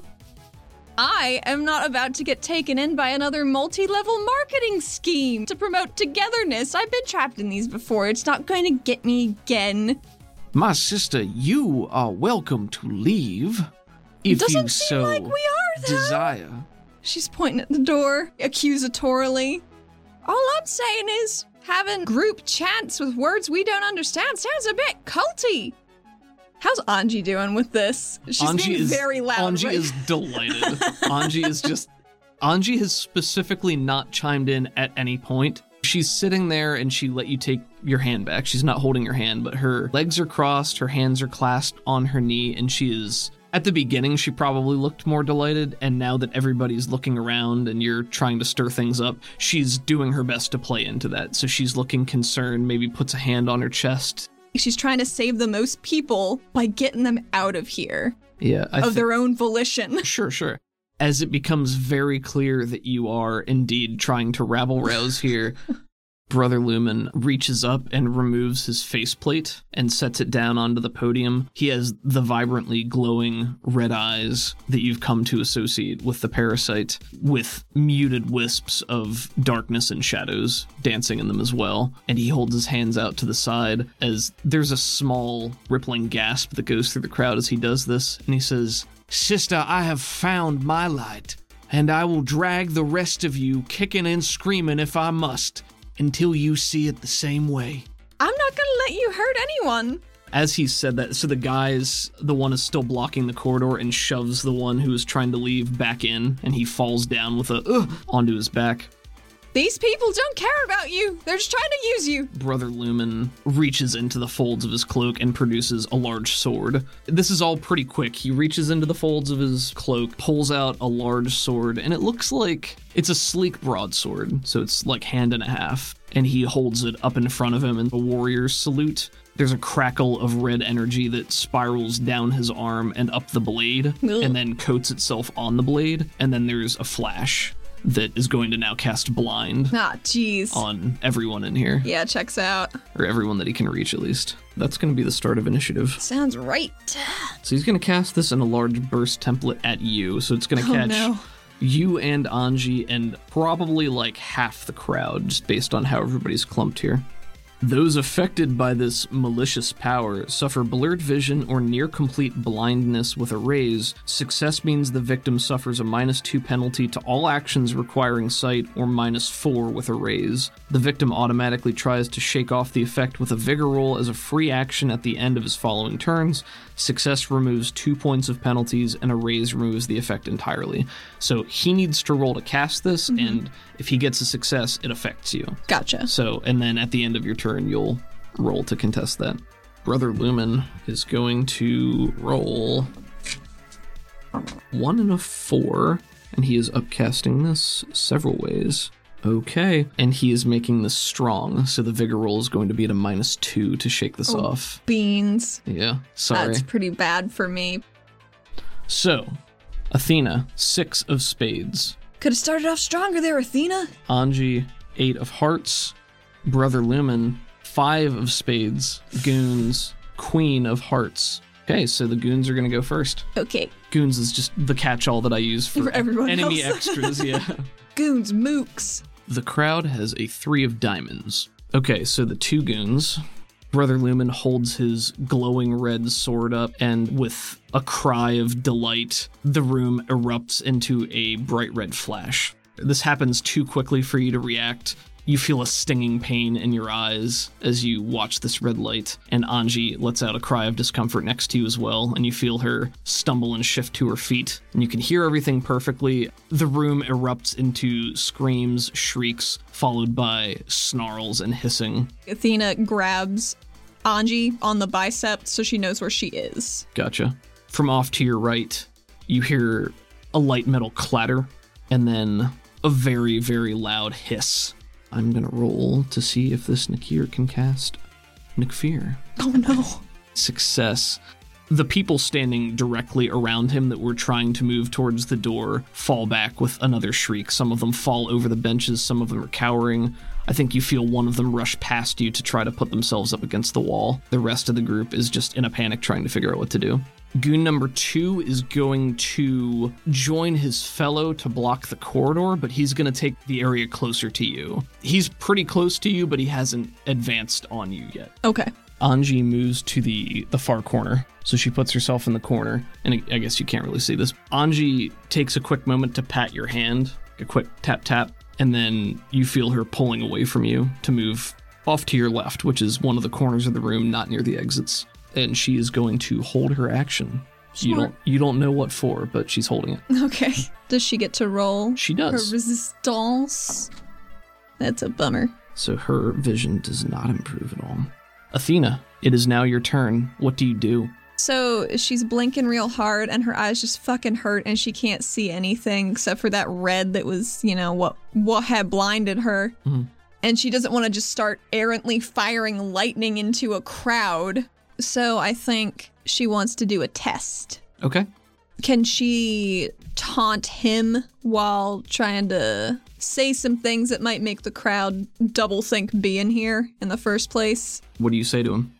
This is a pretty rude way to treat your guests, don't you think? Maybe they should tell their friends to stay away from your little meetings and you won't have as many people here to, suck into your weird red cult. Go ahead and roll taunt. 5. Ooh, blew up a 6 into Damn a 5. it. 11. Fuck. So yeah. I'm not gonna beat that. But maybe the crowd will remember if they aren't panicked. Pretty panicked.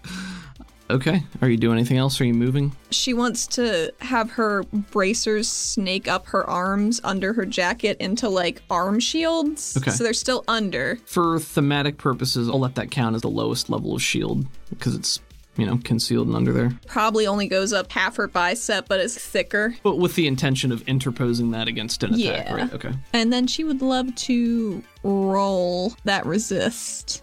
Oh, yes, please do. This is a vigor roll at a total of -3 because it was strong, which makes it at -2, and you have a -1 vigor penalty for your racial hindrance. Sure do. So -3. You need a 4. Didn't get it, so I'm gonna reroll this once. Okay.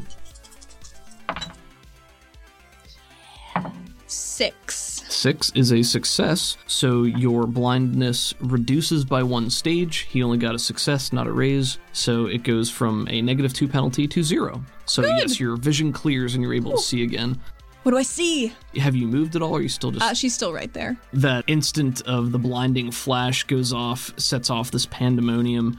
How do you clear your vision? Does it just happen? Are you like rubbing at your eyes, or? What if there's just a pulse of purple eats it away? You can have a Benny for that. I like that description. All you see, you literally see red. When it first starts, it's a bright red, and then as it sets in, it goes to something darker and more muted, almost like when you close your eyes and you're looking at a light, you can see the light through your eyes and it colors the inside of your eyelids. Sort of like that. But then, yes, you have a wash of purple light that go through and chews away very quickly, and your vision swims back into focus just in time to settle on Brother Lumen, whose turn it is now, and is leaping forward from the podium towards you.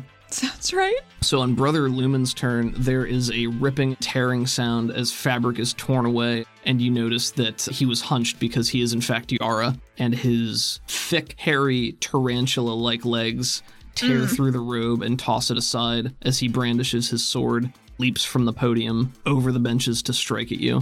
He says, "Do not shy away from the light, sister. It will consume you before long."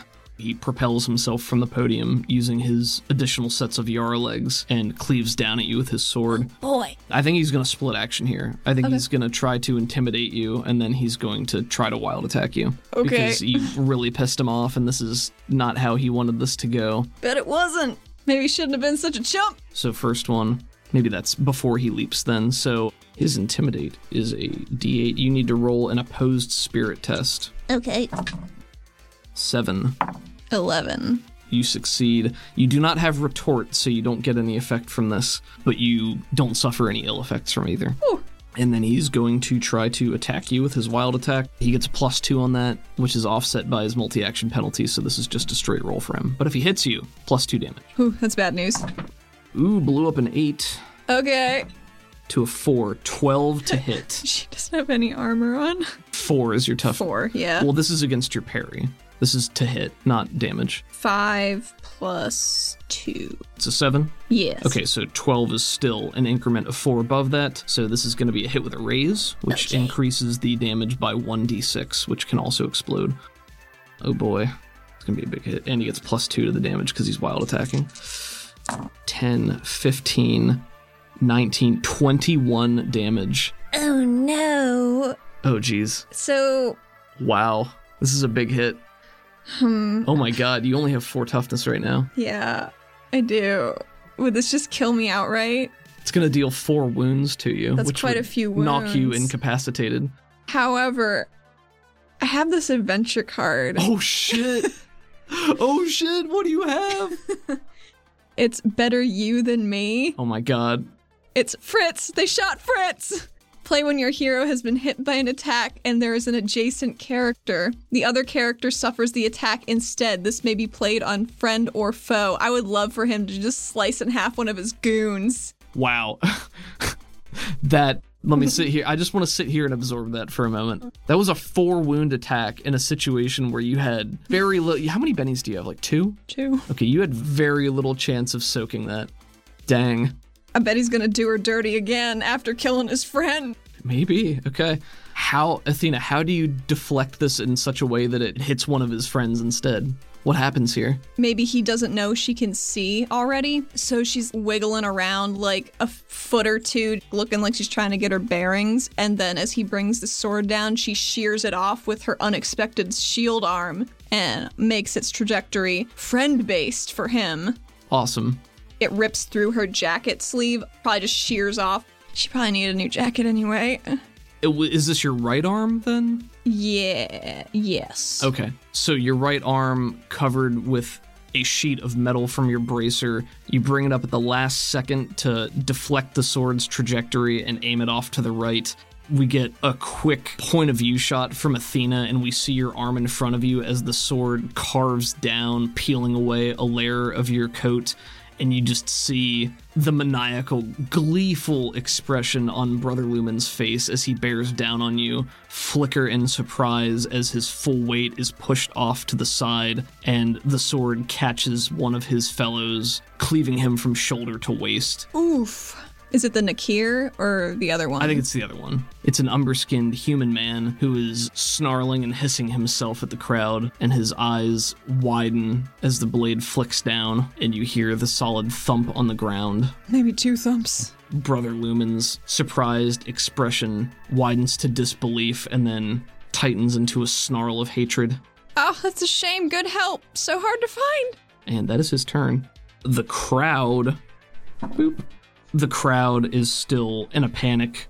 As Brother Lumen leapt over everyone, they spread, and most of the crowd is now moving deeper into the room, away from the exits, because there's nowhere else to go, and they are too afraid to try to fight through this Nakir. And that's their turn. Athena, 9 of hearts. All right. Anji, 4 of clubs.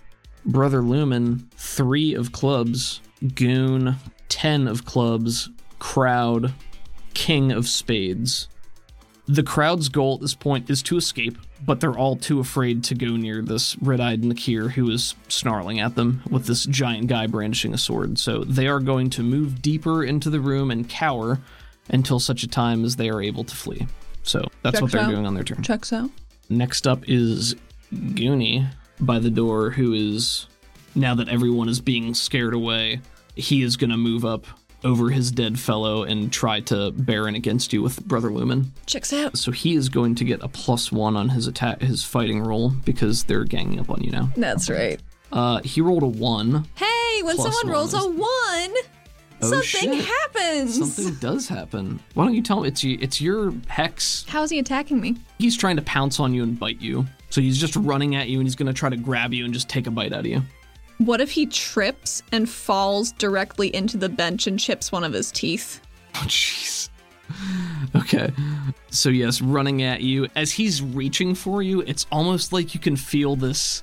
I don't know. How does it feel to you when you're... And this is your...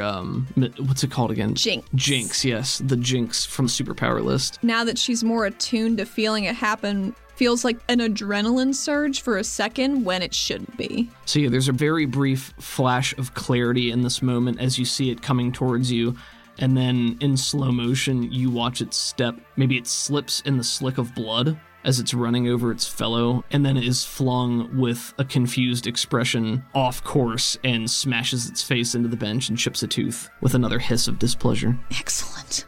And I'm going to say that makes him vulnerable. Athena, 9 of hearts, it is now your turn. Athena wants to take out the Nakir. How are you doing that? She's going to cast Bolt, but I don't think it's lightning this time, because she's still trying to, maybe not who she is. Sure. It's her natural Corey like we saw in the motorcycle chase in the first season. Golden Comets. You can go ahead and roll your bolt. He is vulnerable, so you get a +2 to this roll. She just started using lightning when she started doing Shazad because it was more fashionable. It was cooler. It's cooler. She likes theming, and now she just loves lightning. Theming is a gateway drug. You get a +2 because he's 9. vulnerable. Yeah. So that's with a raise. So this is an interesting situation, and I honestly don't know what the ruling is, so I'm going to include the vulnerable. But when you're casting Bolt or any kind of ranged power, it's a little different than normal casting because the cast roll serves as your attack roll rather than activating. Yeah. So there are circumstances where when you're rolling to attack with Bolt, you might get a 4 or higher and it'll still miss the enemy because they have cover or something. Right. So because it's treated like a ranged attack, it can still get penalties from cover and things such as that. So I'm going to say, because he's vulnerable, this is going to count for your cast/hit roll. So success with a raise. Excellent. I'll roll my 3d6. Do that. Shasha! 11. 11 damage is going to be enough to kill him outright. Hot damn. So what does this look like?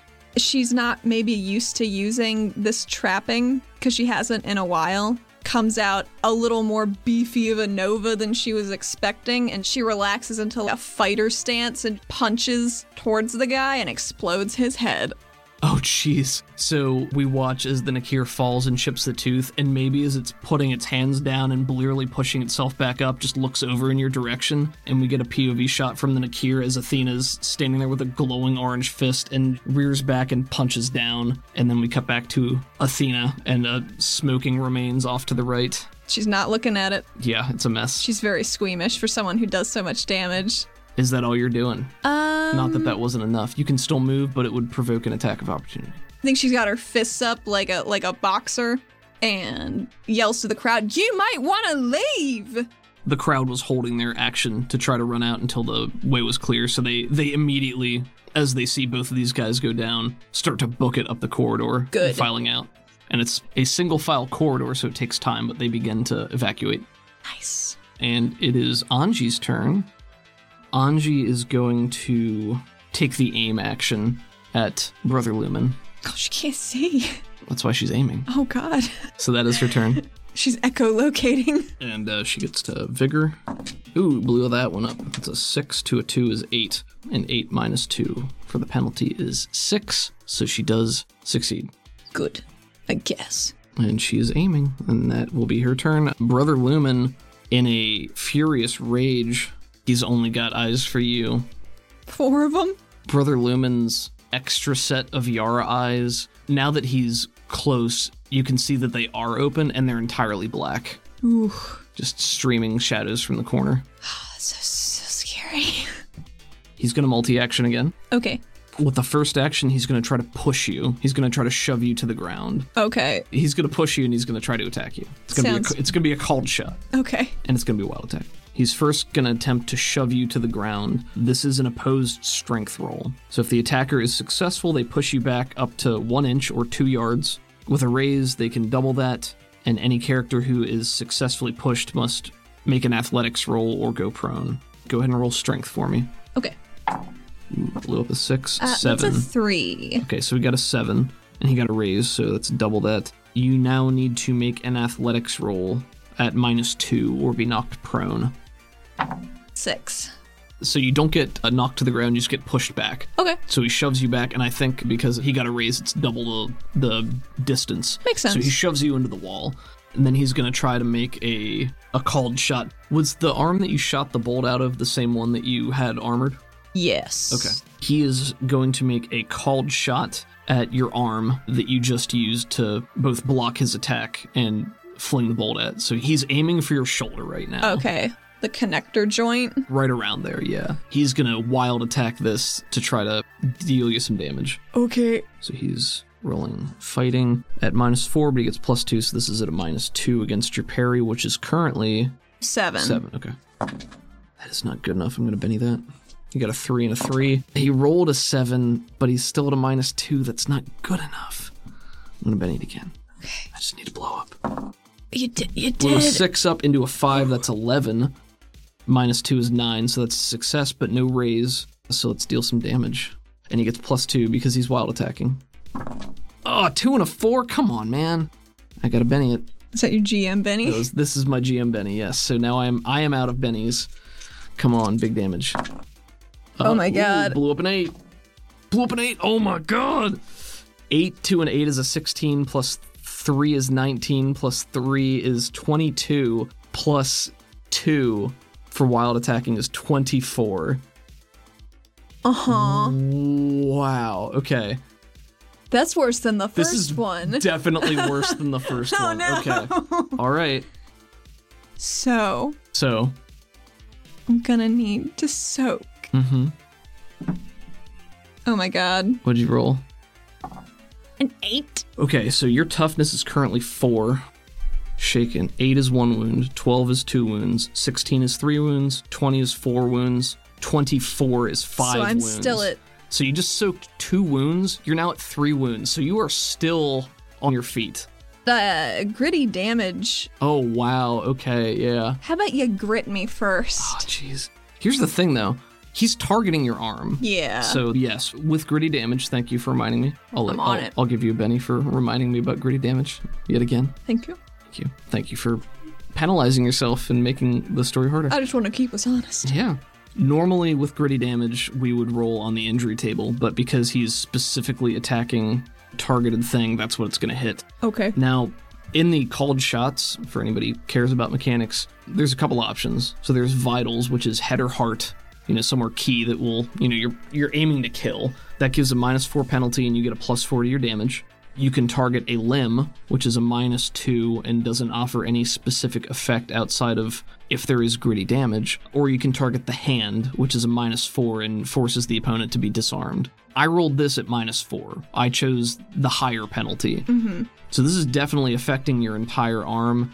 What it says here for gritty damage on the injury table is the victim can no longer use their left or right arm, rolled randomly if not targeted. He targeted your right arm, so your right arm is no longer functioning right now. It's the same arm that Zidal got fucked up, actually. Twinsies. Yeah, this is a huge blow. Can I suggest something? Sure. Just fucking take it off. You want to take the whole arm off? Just take it off. What does she need 2 whole arms for? I'll make you a deal. If you lose the arm, if you allow your arm to be completely severed right now, I will give you conviction on the spot, which you can use to help you in this fight. If you take that penalty, if you lose your arm right now, I'll give you conviction. And I bet I'll spend it in a dumb way. You might, but you might spend it to stay alive, who knows? Baby. Yeah, you should take it. Oh, jeez. Athena has to learn. She has to learn that these are not good things that she's doing all the time. I can't believe this guy's rolled so well, even with Benny usage. This guy has a D8 strength, and his weapon is D8 damage. It's this guy's his fucking zealot energy. Oh, sure, yeah. And I bet the parasite's wicked angry. Yeah. Oh, he's probably so pissed. Yeah, oh shit, is this the arm with her tattoo? It is. Oh no. Ooh, also your tattoo that you share with Pavi, the Cory tattoos that are connected. Oh, geez. Okay. Well, it is still his turn, and he is Yara. So one of their racial abilities is every turn you can make a free action at no multi-action penalty. You can either run, grapple, or attack unarmed, and he is going to try to stab you with one of his claws. That sounds right. Yeah, so this is also a wild attack. He got a 1 and a 6. Ooh, wait, hold on. Does that trigger your jinx? Or is that only on... It's only on the trait die. Only on trait. Okay, that was his wild die then. Okay, so he got a 6. My parry is 7. No, because I have... cut off your shield, yeah. And this is at a +2 because he's wild attacking, so that does hit. Beans. Yeah, all right. He got a 6, +2 is 8, so it's not a raise. It's just his strength plus his d4. He got 5 damage in total. No, that is my toughness. That is your toughness. It's 4. And you are still shaken, so that will cause one more wound. Yes. Well, I'm going to have to try and soak that. So if you do not soak this attack... It's going to render me unconscious. You are incapacitated and dying, yes. Let me try and soak. Go ahead. Yes, please. So this is at a -4 because you have 3 wound penalties and your vigor's at a -1. What's my minus? -4. 5? Is so you that blew up correct? your 6 into a 3? Yes. Yes. Okay, so you rolled a 5. That is sufficient to soak this. Oh my god. Brother Lumen snarling at you as you continue to taunt him, and the room full of his prospective sheep, his flock, if you will, are fleeing the room. You have directly caused the death of both of his subordinates, and he is just manic with fury and purpose. I will give you all the help you need to see the light, sister. And he cleaves downward with his large broadsword, and you feel it bite into the flesh of your shoulder, and there's only a moment of resistance. It's like a hot knife just pares down your side, and you feel suddenly lighter, lopsided even, and then there is a spray of wet red blood that fountains out to the right as you are knocked off center, and he follows that up. As the blade is in its downswing, 2 of his tarantula-like claws spring out from behind him and start to tear against the fabric of your clothing, further shredding your cool red jacket. I don't think she knows her arm is gone. In just a moment of shock as fast. She knows she hurts. Gotcha. But she doesn't know her arm is gone. That's the end of the round. Oh my god. What a round it was. Oh. Athena, 8 of spades. Anji, queen of clubs. Brother Lumen, queen of diamonds. which goes before clubs. Oh, fuck. Crowd is 9 of clubs. Do you want to spend a Benny to try to go before him? I don't want to spend a Benny. I do want to use an adventure card. Oh boy, what do you got? Second Wind. Okay. Let me explain. Quote, I'm feeling much better now. Play on your hero to automatically remove all wounds sustained in this combat, but not crippling injuries. What? If shaken, he is unshaken as Get well. the fuck out of here. Are you serious? I've had that for ages. I can't believe you fucking did that. Wow. Is that bad? No, I mean, I'm just amazed that... Did I gas your flabbers? I'm sitting here thinking of how fucking improbable this whole situation is. Jesus. See, I just don't want her to die. Yeah, I mean, yeah.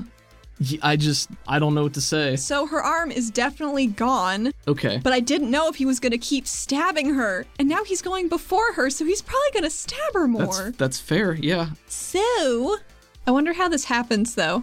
What would happen with that? That's up to you. So Second Wind, especially in this circumstance, is more an abstraction of Athena's fighting will to survive, her inability to quit, even in the face of these insurmountable odds. What is it that kicks you back into overdrive? You tell me. That allows her to just shrug all of this off and fight on as though nothing has happened aside from her arm being missing, which she apparently doesn't know yet. She's just so angry that people keep trying to cut her down. She just got back and she's got to find Isaac and he doesn't know what's happening and he's scared. He might be like these fuckers and she's got to kill all these bad influences so when he's red and shows up, maybe he won't be as bad. It's kind of where she's at. I get that. She misses her best friend and she wants to see him again. Her best friend? She has 2 best friends. So does Pavi. That's what Pavi just told her. I guess. Athena, as you grit and determination, ready to push back against this onslaught from Brother Lumen, you can feel the surge of energy within you, that purple presence, this time screaming out to you, begging to be let free. As you bear down, there is a surge of purple energy from within your core. You feel it wash over your vision, down through your body, and gather in your right shoulder. There is a singeing smell, and you can feel that heat so hot it's almost painful, and then it's gone. And you're back in the fight. Good. In Savage Worlds, if there is a tie with the initiative card you've drawn, it goes in reverse alphabetical order for suits. That's fun. So Brother Lumen has the Queen of Diamonds, so D for diamonds, and Anji has the Queen of Clubs, so C for clubs, and reverse alphabetical will go after that. Brother Lumen... Maybe he's just astounded that her arm is gone, but she is still standing and hasn't dropped her other fist. He's gonna attack your other arm.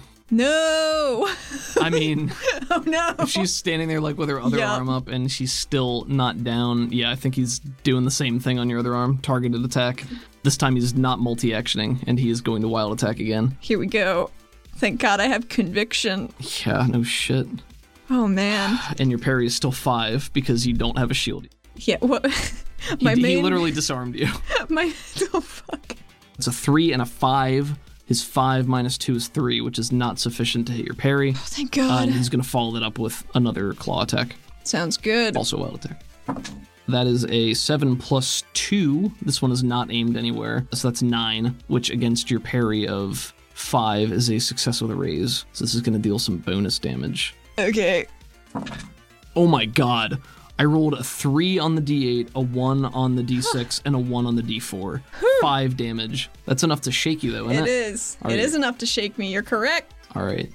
Athena, you are shaken again, so Brother Lumen is simply cackling with zealous glee as he swings the sword down on your left side, but maybe the weight of it puts him off center and he swings wide, and as he does so, he's leaning to his right, your left, and his tarantula claws shears down from his left shoulder across you and staggers you back just a little bit. It is now Anji's turn. What's this lady doing? So Anji had been sitting in the corner aiming in this general direction. And aim is a maneuver. If a character spends their entire turn aiming a ranged weapon at a particular target and takes no other actions, on their next turn they can ignore up to 4 points of range, cover, called shot, scale, or speed penalties, or add +2 to their roll. Anji is making a called shot for his head, and she is going to shoot her weapon. Actually, you know what? Maybe she had been aiming at his chest or head, and then at the last minute pivots and tries to shoot his arm instead. Okay. So she is going to make a called shot to his hand, which is, effectively his arm, trying to disarm him, which would normally be at the -4, just what he did to you, but she can negate that because she aimed. So this is just a straight up shooting roll. Gotcha. But luckily, Anji has a shotgun. Being this close, she gets a +2. Nice. But if she rolls poorly, she might hit you too. Where the fuck was she keeping a shotgun? Good question. Anji got a 7 on her trait and a 3 on her wild. With a +2 is a 9, which is a success with a raise at short range. So she gets to do her bonus damage. Shotguns at short range deal 3d6 damage.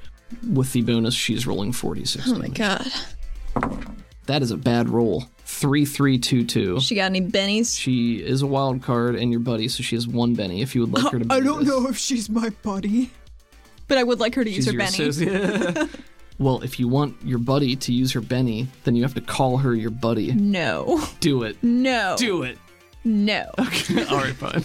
She's not my friend. Alright, fuck. 5 on 4d6.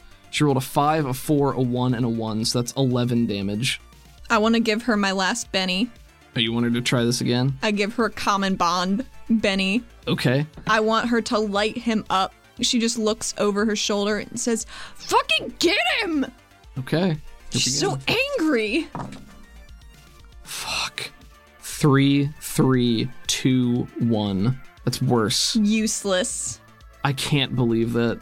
Brother Lumen is not well armored, so his current toughness is 5. You mean he's not armored by his faith? Apparently not.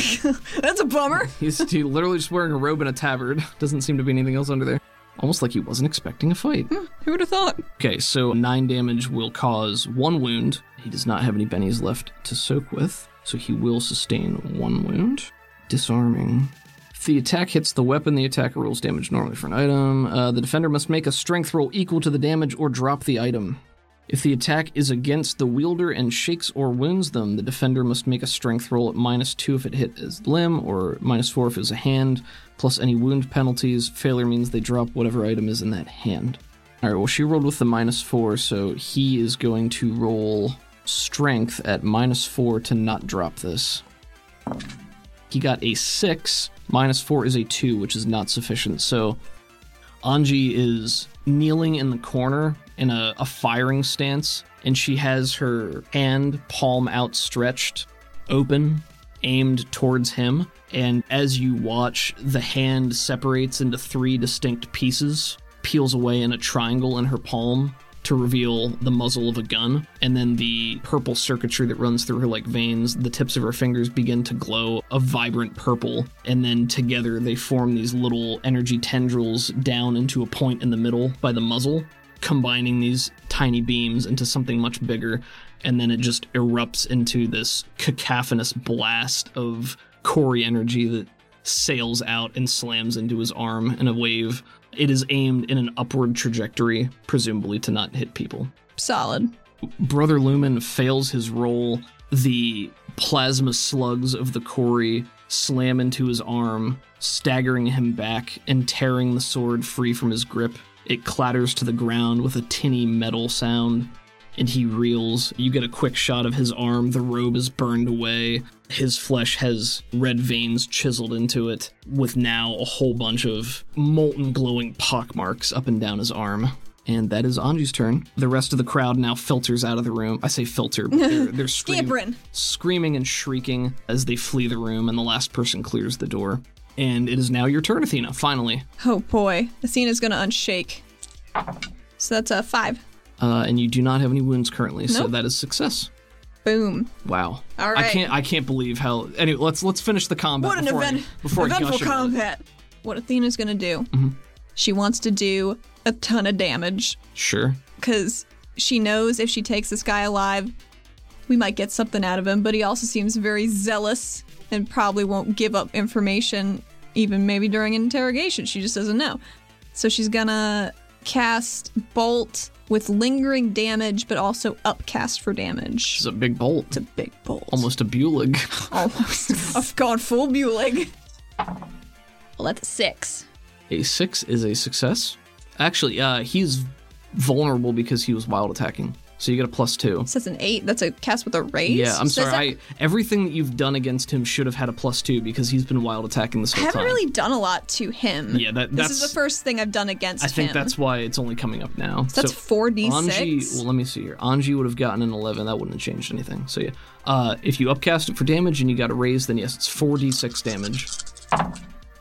16 damage. 16 damage. Okay, his toughness is currently 5. So 5 to 9 is 1, 9 to 13 is 2. Oof, if you would have gotten that 17. Gah! Unless you want to add your conviction. Usually you have to declare it beforehand, but if you want to use your conviction to ice this guy, I'll let you do it. He's at 1 wound right now. You need to deal 3 wounds to incapacitate and kill him. Yes, I would love to do that. Well, go ahead and roll it. It doesn't matter because you only need 1 damage to do this, but... That's an extra 4. Bringing your total to 20, I believe. Yes. All right, yeah, so this is going to deal 3 wounds. He already has 1 wound. This is going to take him out. So with her movement, she would like to run closer to him to get momentum in this punch, and she just punches a bolt through his tabard pattern to add insult to injury. Gotcha. It didn't matter, but you cast lingering damage on this as well. How do you think that affects? Is it like maybe the heat of this punch that bores through him also just sets the clothing on fire? Yes. Okay. Because it's all that yellow fire. Athena, you rear back. We see the gathering of the yellow-orange energy in your left hand, and you take a running step or two as you slam it into his chest, and there's a small concussive blast as we get a shot from the back, and we see the glowing light through his chest before it just explodes out the back, almost like your own shotgun blast. Athena's yellow-orange light pulses like a current through his body, and we get a close-up of Brother Lumen's joyous expression flicker with doubt as the red and black is burned out of his eyes by the yellow-orange light.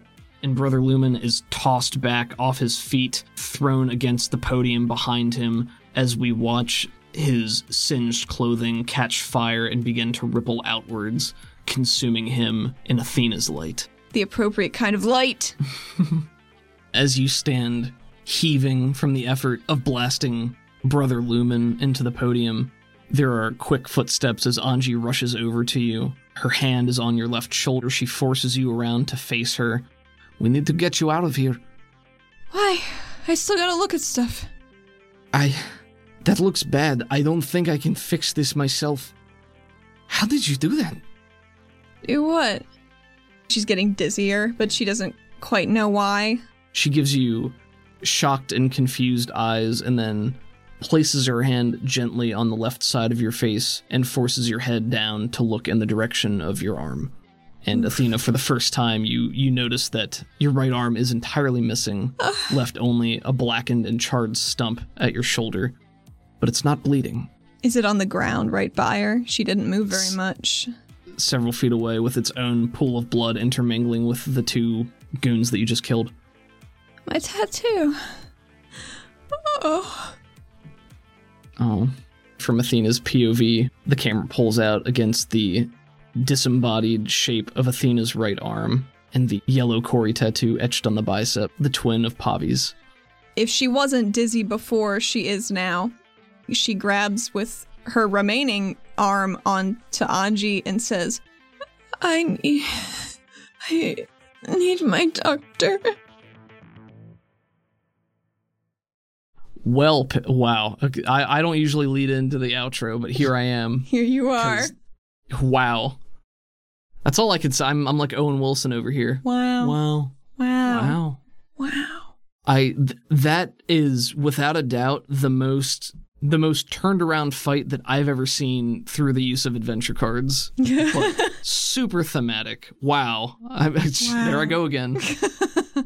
This is one of those moments where, like, as the GM, you know that your players will surprise you and do the unexpected, and you're pretty good about doing that, but I absolutely did not expect this as an outcome. Yeah. I thought for sure that Athena was going to be having a bad time, and she still is. But she kind of still is. Jeez. This was quite a turnabout. This is going to be something that I talk about for years. Like, really? This one? I mean, jeez. You were almost killed outright. Mm-hmm. You managed to, with your D4 -1 vigor, you managed to soak it down to 3 wounds. Yeah. And he still had the rest of his turn to go, and then you rolled it into the next turn. Man, I'm glad that Athena is okay, and now we have a lot of interesting narrative things happening. You know, she's mostly armless. Well, I mean, I specifically did not make that joke at any point because it wouldn't have been dramatically appropriate, right. And I don't think Anji would have thought that either, so. Well, I'm excited for the immediate fallout next episode, because I don't know what's going to happen. Shit, man, me either. Guess we'll have to figure that out. Yeah. This is one of those situations where the story skews off because the unexpected happens. So just one of the many ways that I love tabletop storytelling, because everything's dynamic. I had a way that I expected that to go. This was not it. But this is far more interesting than what I thought was going to happen. So, wow. I'm excited to see what happens next, and I honestly have no idea. She might need to talk to Rex finally. Yeah, maybe. She needs an arm. Yeah. Maybe Pavi can make her a nice one. Maybe. I mean, Anji's here too. She's not getting an arm from Anji. She can give you a hand. No, thank you. A whole arm, maybe. I don't know what dope beats you're going to put on this. Yeah. I don't know what sick beats you're going to put on this week. We got a cool one playing in the background right now. You guys can't hear it, but it's, you know. This one's actually Wave Shaper. Wave Shaper. At waveshaper_SWE on Twitter. Waveshaper1.bandcamp.com. What about Crockett? Crockett is at crockett.bandcamp.com. That's Crockett with 2 T's. Yes, and on Twitter at Crockett80s. Beat you. Oh man, this is some manic energy after that fight. I ran out of my caffeine energy like halfway through the session, and then the manic near-death experience brought me back. Yeah. The nice folks at the Pinnacle Entertainment Group, who created Savage Worlds, can be found at peginc.com. Peginc.com.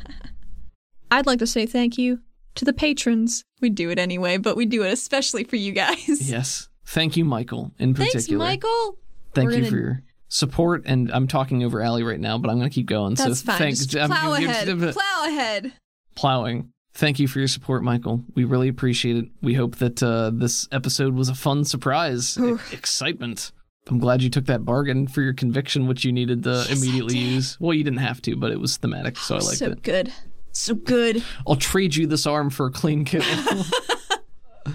You're not wrong. Yeah. Join our Patreon exclusive Discord server. Yeah, lowest tier's $2 a month. Gets you into the Discord. All the cool people. We chat in there. Allie posts character art, specific art every week, which I think some of it makes its way to the Twitter. Some of it does, not all of it. There's a lot of work in progress stuff too. Or you get to see her sketches, more of her process for how she creates the fantastic art that truly brings this world to life. Cool. Well, I mean, it's amazing. I can't do it. I think it's your charisma what brings the world to life. It's not a stat in Savage Worlds anymore. No, but it's your real life buff. Pshaw. Pshasha. No. Take my compliment. Take it. Oh, God. It's so juicy. Oh, fuck. Thanks for being here, guys. This was a fun one. We hope you enjoyed listening to it. And enjoy this bonus scene. We're rolling right into this one. And we'll see you next week, guys. Bye. Bye. We find Pavi and Athena standing on their apartment balcony overlooking the city and the canal. Pavi is checking the various plants that are set up on pots and garden boxes along the edges of this balcony. There's one plant in particular that is sitting on a freestanding table, just a small table that Pavi points to happily. Athena, I just got back from the market and I got this really cool plant. Athena stops poking the very squishable mushroom she's been prodding at, and she looks over and says, "Oh yeah? Well, you get something good?" Yeah, it's, I don't know what it's called. The person didn't either, but I've never seen one before, and they said that they're normally grown on the surface, and they only sprout in very specific conditions. Let's take a look at this bad boy. She walks over and stoops close to this weird surface topper plant. It's a single vine sprouting up from the soil. There are 2 leaves that go out on either side, and then the small vine ends in like a bulbous circle like a dandelion head or something. Okay. The circle splits in half and opens like a little piranha plant. Come Venus flytrappy? Yeah, it's similar to that, yeah. It's mostly shades of green, but there are small orange veins running through it. Veins? Yeah, just like splashes of orange in the color. Well, she's instantly suspicious about that. If it's grown up top, is it gonna survive down here? It's supposed to. Supposedly they're very rare because they only sprout during solar eclipses. Really? That's what the guy said. I don't know. And that has something to do with the sun, right? And the moon, maybe? It's shadows, I think. I didn't see any. Well, I could have, but I was scared because I know one of them makes you go blind if you look at it, so I just stayed inside for all of them. Oh, do you think the plant does that? No, that'd be ridiculous. Anyway, Athena starts tapping her foot and looking at this plant. No, it's so it's really cool. You have to feed it this special mixture of Domba blood. You feed it with like a little dropper, like a little eyedropper. It eats blood. It's something about the special, I don't know, proteins and the way they're processed and. Well, why would it need Domba blood if it's from the surface? I mean, I think that's just what we have. So just any kind of blood. I guess. I could probably just prick myself and let it. No, I wouldn't do that. You can't give plants a taste for people blood. That's true. I mean, we do have enough security plants up here, but. I mean, the pitcher plant is almost assuredly coming from me at some point because of how much hair I've dumped into it at this point, but. Makes a small scrunching of her face. It's better than burning it. Maybe for you. What? Not for the plant. I'm sure it's fine with you. We put garbage in there. Well, yeah, but it's not hair. Loose hair is garbage. It just feels wrong. It just feels worse. I don't know. I can't explain it. Anyway, but this plant, I'm not going to feed it garbage because I don't think it's for that, but... Well, you never know till you try. It's a little pincher. The mouth opens on the plant and it makes a small, like... Is it supposed to make noise? I've never heard a plant make noise that isn't Roja. Roja's not a plant. She got plants on her, Pavi. She socks you in the arm a little bit. She's not a plant. I've seen her grow flowers out of her legs. Okay, but she herself is not a plant. Debatable. Well, she also doesn't drink blood. As far as I know of. Yes, yeah, that's fair, but I feel pretty confident in saying that she doesn't, so... I mean, she's probably shot more of her blood into us at this point, if that's what her, her Healy juice is made out of. Again, it's not really her blood. It's more like a complex compound that's made up of... And she lists a bunch of science jargon. Athena has tuned out immediately. She's a sciologist, so her eyes glazed over. She's a sciologist, so she can naturally manufacture those things from herself. So, it would be like... she eats food, and then instead of turning it into energy to fuel her body, she can make it into something else. I should bring her more food then. She shrugs. Maybe. Ask her. I should. But this plant, I don't know, do you think it would grow different if we fed it a different kind of blood instead of Domba blood? I'm hesitant to try. It could probably eat barisks. I mean, they're tiny, right? The shell might be an issue. Take them out of the shell. I don't want to kill your fancy plant, though. Just goes. Actually, we have a barisk in the fridge. Do you want to go get it? Should we? Why not, right? All right, she goes inside and grabs the little chilled barisk and then holds it up, and it brightens and starts to try to snap at the food. It's very vigorous, Athena says with a very worried expression. She feeds it the barisk, clamps down on it, and gulps it down in one go, and it's like just a little piece of food inside the otherwise straight vine. Like a snake. Athena's real uncomfortable about this. Do you think it's going to grow? Oh, God, I hope not. I hope not. I'm sure it'll be fine. You're very confident about this mystery plant. Well, I mean, what's the worst that could happen? I could think of a couple things. There's a gurgle from the plant, and it grows by a half an inch. You just watch it go, shh. Oh, no. Pavi, it got bigger. Oh, I didn't see anything. Pavi? No, it's fine. Pavi, it definitely grew. But it's so rare. What are we supposed to do? Return it. Can't return it. It was from the bazaar, one of those limited time shop setups. Wouldn't it be bizarre if you just took it back there? You know what'll make me feel better? If you're insistent upon keeping it, and she scooches the single table very close to the attack vine that strangled her, and pats the vine as like, you watched this like a hawk. It just seems like maybe you're uncomfortable around all plants.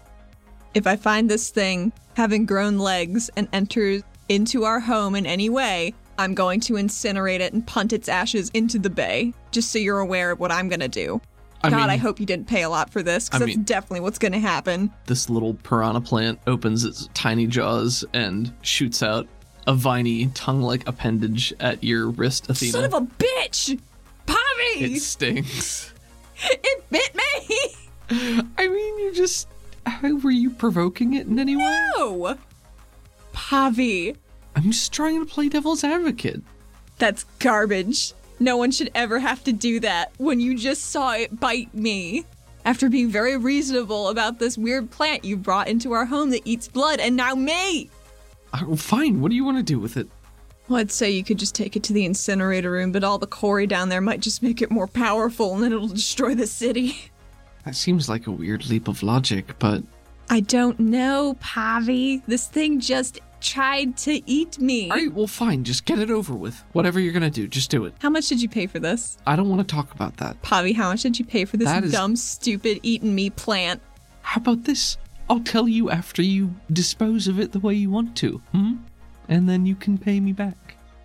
Acceptable. She extends her hand for a quick handshake. She slaps your hand. Damn it. No, like as a, you got a deal. I'm gonna be right back. You get that thing on the bike. We're gonna go for a quick drive. Smash cut to them, hovering over the open water. Athena has attached it to a firework. Where did you get the firework? The market. Okay. They got illegal weird plants. They gotta have a firework. Your point is taken. I see the point. They park on a tiny island, and Athena sets the fuse and just waits, backing up, saluting it as it goes. The firework sparks, and after a split second of watching embers and light erupt from the end, it flies off into the darkness. What shape does it make when it explodes? It's one of those big crackly ones that stream down after they're done, like in little spirals, you know what I mean? Sure, I think so. As it spirals away into the darkness, you could swear you heard the tiniest before it erupts outwards into the cascading twinkles in the darkness. Pavi, standing next to you, saluting in the same way, huffs a sad sigh and says, I was gonna name it Athena too.